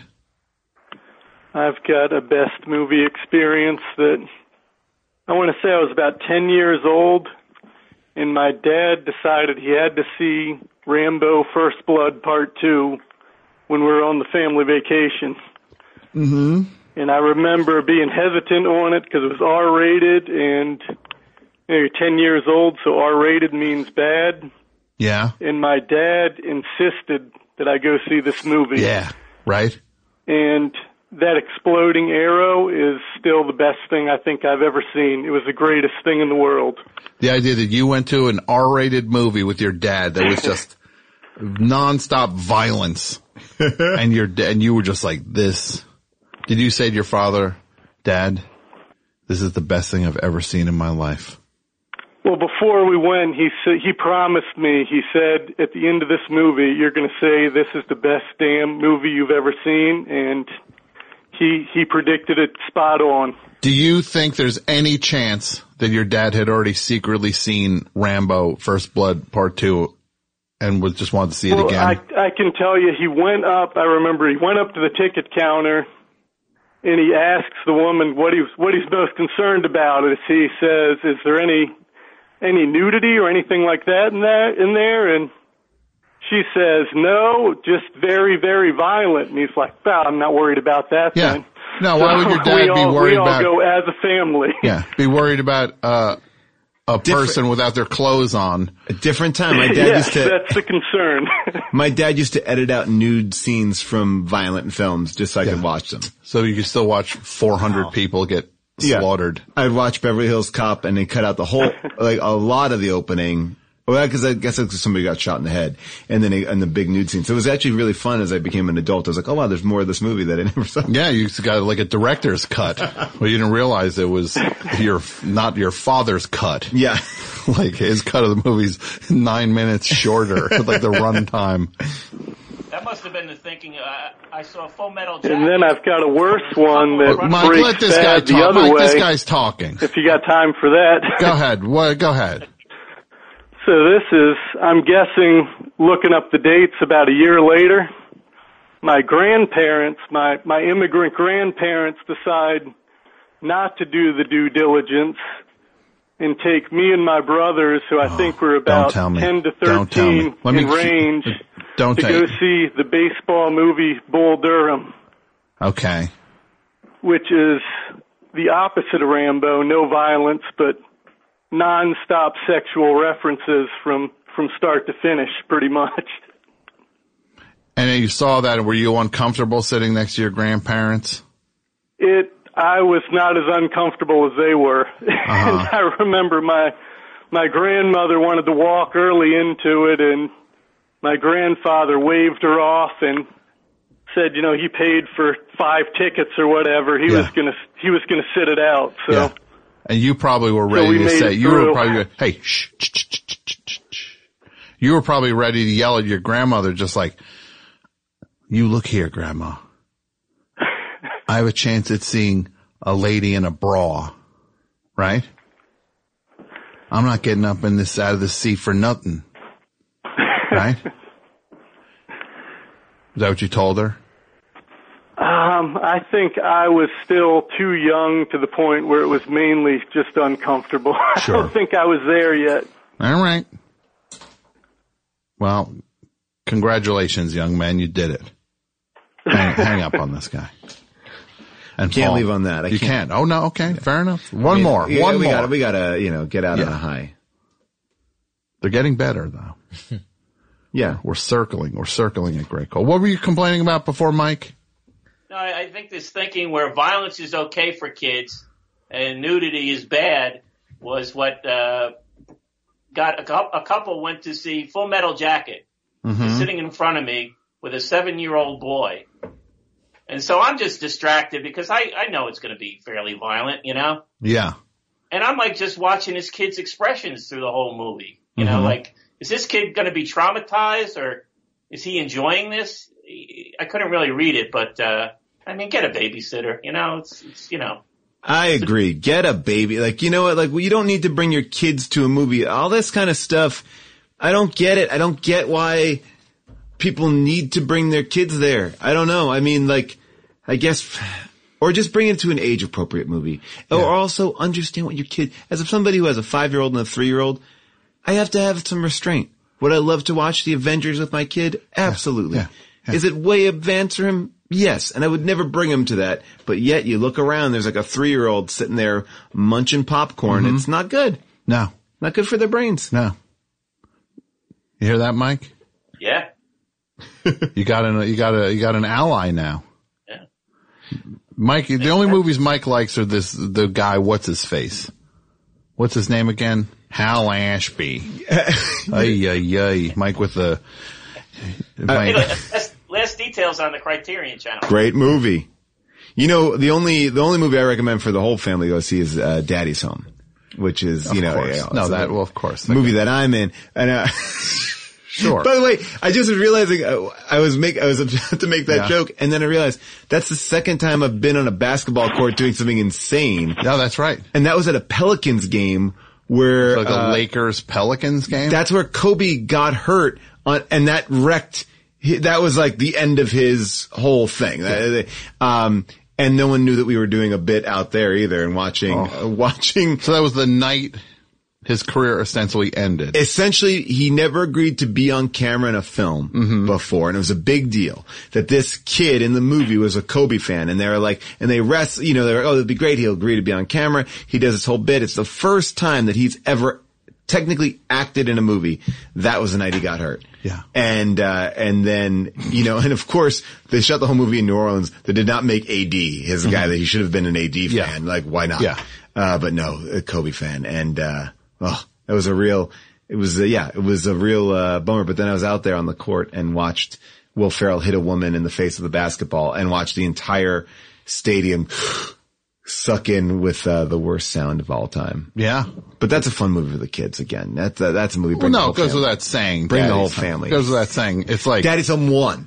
Daddy's Home 1. No, of course. Well, 2, it's missing a couple elements. Well, one element, honestly. It's too bad your character died in Daddy's Home 1. That's why he couldn't be in Daddy's Home 2. Another call? Hi, yes. Oh, hi.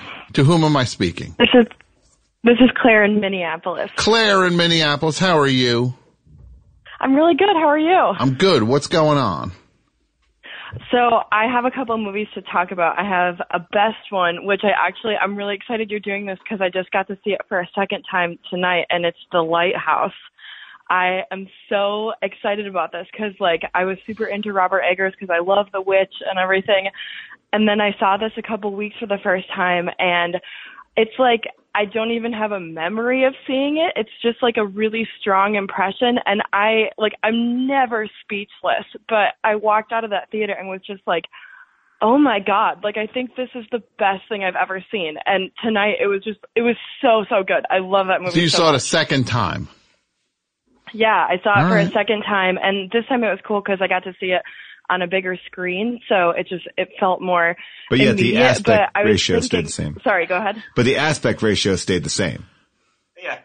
Yeah, because it's this tiny little square box, and you know, when I first got in there, the first time I saw it, I was like, oh, is this gonna work? Because it's like really dim, and there was like little relief with what was going on, but it's truly, like, I did not expect to be affected that much because I saw the trailer and everything, and I was like, oh yeah, this looks really cool, and like I love A24 usually, but yeah, I was listening to this podcast that my friend Chris showed me, who actually showed me the best show, so I should give him credit for that. But it's called Blank Check, and they were talking about Spirited Away, which is one of my favorite movies, and they were talking about how like it works in dream logic, and so it's like each scene you don't really know how you arrive there, but it makes sense that you did, and you have to accept it. And like that's how I felt when I was watching The Lighthouse. It just like it made sense to me, like on a more essential level than just like narrative, I guess. I think it's incredible. All right. No, so, this is, look, you just sold a ticket to Lighthouse. I'm going to go see Lighthouse now because of you. Yeah, I would love to hear what you think about it. I haven't like read anything about it yet. I'm still kind of processing over the past couple of weeks, but yeah, that was really good. And good then the restraint. bad one, Yeah, couple of weeks. Good restraint on you to just process. I would have been home immediately Googling everything, Easter eggs. Yeah. I know. Yeah, I don't know what it is. It's almost that I just like don't want to spoil my own impression of it. Not that because I'm sure that people have smarter things to say about it. No, they don't. You're allowed to come up with your own thing on it, and you're smart. You come up with you figure it out yourself. What do you need? Somebody? That's true. Owen Gleiberman's going to tell you what you think of the movie. Have you ever seen any movies by Bela Tarr? Sorry, I didn't hear what you said. What did he say? Did you ever see any movies by Bela Tarr? That's what it reminded me of. No. Yeah. Get on it. Look him up. You'll like him. Yeah. What's the name? Bela Tarr. He's a Hungarian filmmaker. Tarr. Okay, I'm writing that down right now. I've got a little Hungarian notebook right filmmaker. Sweet. Yeah. All right. Well, perfect. Okay, I've got it down. I'll look into that. Right. Okay. But yeah, and then I have a bad one. Let's hear the it's bad not one. a bad movie. It's Hereditary. And I love that movie, and I have seen it probably like 4 or 5 times now. 4 or 5 times? My mom won't let me watch that. Yeah, I'm kind of obsessed with it. And like I've never I'm fascinated with Toni Collette in that movie. And like I was reading this really funny thing. Maybe it was on Twitter or something, but someone who interviewed her asking her about her role was like, yeah, like I hear all these guys, talking about how hard it is to play the Joker, and like you really have to get into that, like to the psyche of that character. And when he asked Toni Collette how she did it, she was just like, oh, it's just a movie. It's like, it's no big deal. That's like the best answers of all time. The best actors, like, yeah, just have them act. That's what I do. I showed up and got to play a different person than me, and I had fun doing it. I don't have to send dead fish to people to pretend that I'm the Joker. Yeah, exactly.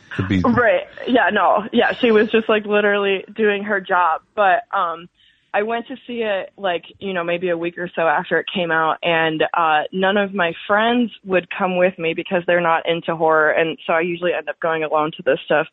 But 2 of them sent their boyfriends with me, which I didn't want, but I didn't want to say no either. And so it was already bad because I got to the theater and they were there because I was a little late. And they were sitting like a seat apart from each other, and so I had to like climb over them and sit in the middle. And like they weren't talking to each other or anything, so just a bad vibe from the start. And I got like a large popcorn, and I was like, "Oh, you guys want any of this?" And they're like, "No." So I was just sitting there alone eating, and it's not really a popcorn movie, It's like when you're chewing and then you realize it's like, oh, this is a bad thing that's happening. Like I should not be enjoying my food. By the way, let's just see. But your bad experience sounds lovely. Yeah. You have a great way of putting a spin on it. And you seem like a nice person. You're helping out your friends. Thank you. You went to the movies with your friends' boyfriends that don't get along. Yeah. Yes. And you sat there in the middle. No, they don't. All I'm going to say is this. It was so weird. Hereditary is not even a horror movie. It is a it's disturbing it's a disturbing movie because there's something fun and a release about horror. There's nothing releasing about that movie. That movie is just made to mess you up. I don't know. That's the way I felt totally. about it. Yeah, and that's why I just I felt like I absorbed the energy of it so much, and I'm usually fairly unbothered. Like I said, I love going to horror movies and everything, and, normally, like Toni Collette, I can just be like, oh, it was just a movie, but I remember, because, it's not that the trailers are misleading, but, is it okay if I, talk about the plot? I mean, it's been out for, a year, so I guess it doesn't matter if no I spoil spoilers. it. But, I didn't know that the little girl was going to die because they don't make it to look like that. No, of at course. least in what I remember. And when she does, it's, it's like 20 minutes in. I was just like, oh my God, they killed the child in this. This is not good. And it was just this mounting dread, and I will never forget, like, the final scene, you know, when they're up in the treehouse and everything. Don't and ruin it for people. Yeah. I'm thinking about it now, and like I'm getting kind of like clammy even talking about it, but it's just like, and with the soundtrack going at the same time and everything, there was something so like incongruous about the way that it sounded with the way that it looked, and yet it was coming together in my mind, and it was just like, and then Can I ask you one question? You're not doing viral marketing for A24. Yeah, no, are you? Sounds like you really are. You really are. Sounds like you're gonna start going. And then Uncut Gems is coming up this Christmas. No, I wish that I was. But if you really want to get more, the A24 podcast is a lot of fun exactly, too. Ari Aster is interviewed by Michael Cera and. Yeah, well, and I mean, you could get me going about like Lady Bird and Moonlight and everything. Yeah. I kind of am doing that. All right. Well, I'm gonna. But I appreciate your call. Yeah, I appreciate it. Yeah, and then afterwards, it was just like we walked out. It was still light outside, and it was like, ugh, this isn't good. And my friend called me and was just like, "Are you good?" I was like, "No." Well, here's the thing. That's gonna stick around. My friend, I have to say goodnight. I have to wrap up. We had the studio. Unlike the best show, we have the studio for a finite amount of time, and we have the engineer, Brett, whose name is just more Brett, than just for a finite amount of time. So I say goodnight to you. Thank you for the call. Good night. Tom, I have to bid you an adieu. Thank you so much for having me. Paul Scheer, thanks for coming by. Everybody knows, how did this get made and unspooled? But all love to the best show, one of my favorite shows of all time. And I was just moved into a new place, and I just put up my best show box set, and I was very excited to do that. Paul, thank you for coming and doing this. It's such a... Anytime. I love it. I love that you're in LA. It's the best. Awesome. All right, well, bye. I'm glad I'm here for you. Okay. Let's take, who's been on the hold the longest time? And we'll do that.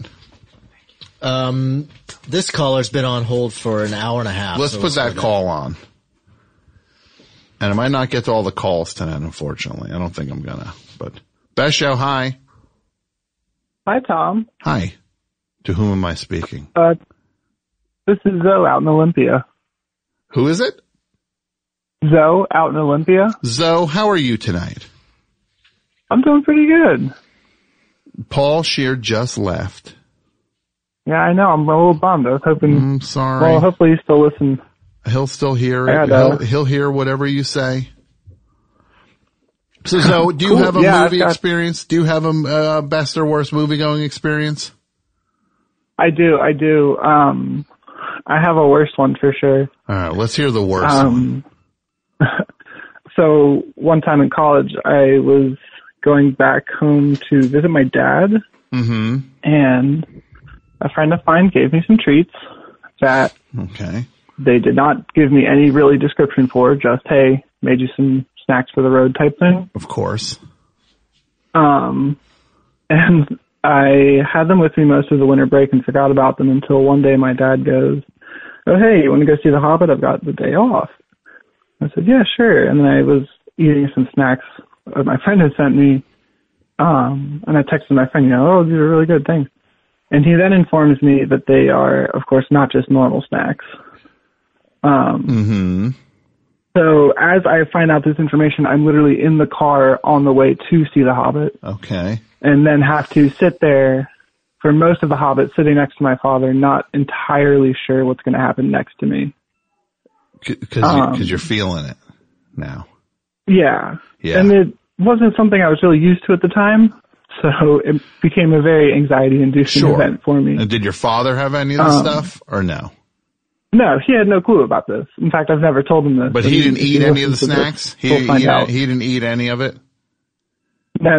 He had no idea they were even a thing. It was just like, something a friend gave me. Wow. That is horrifying, to sit watching The Hobbit with your father while you're wondering what's going on with the edibles you just ate.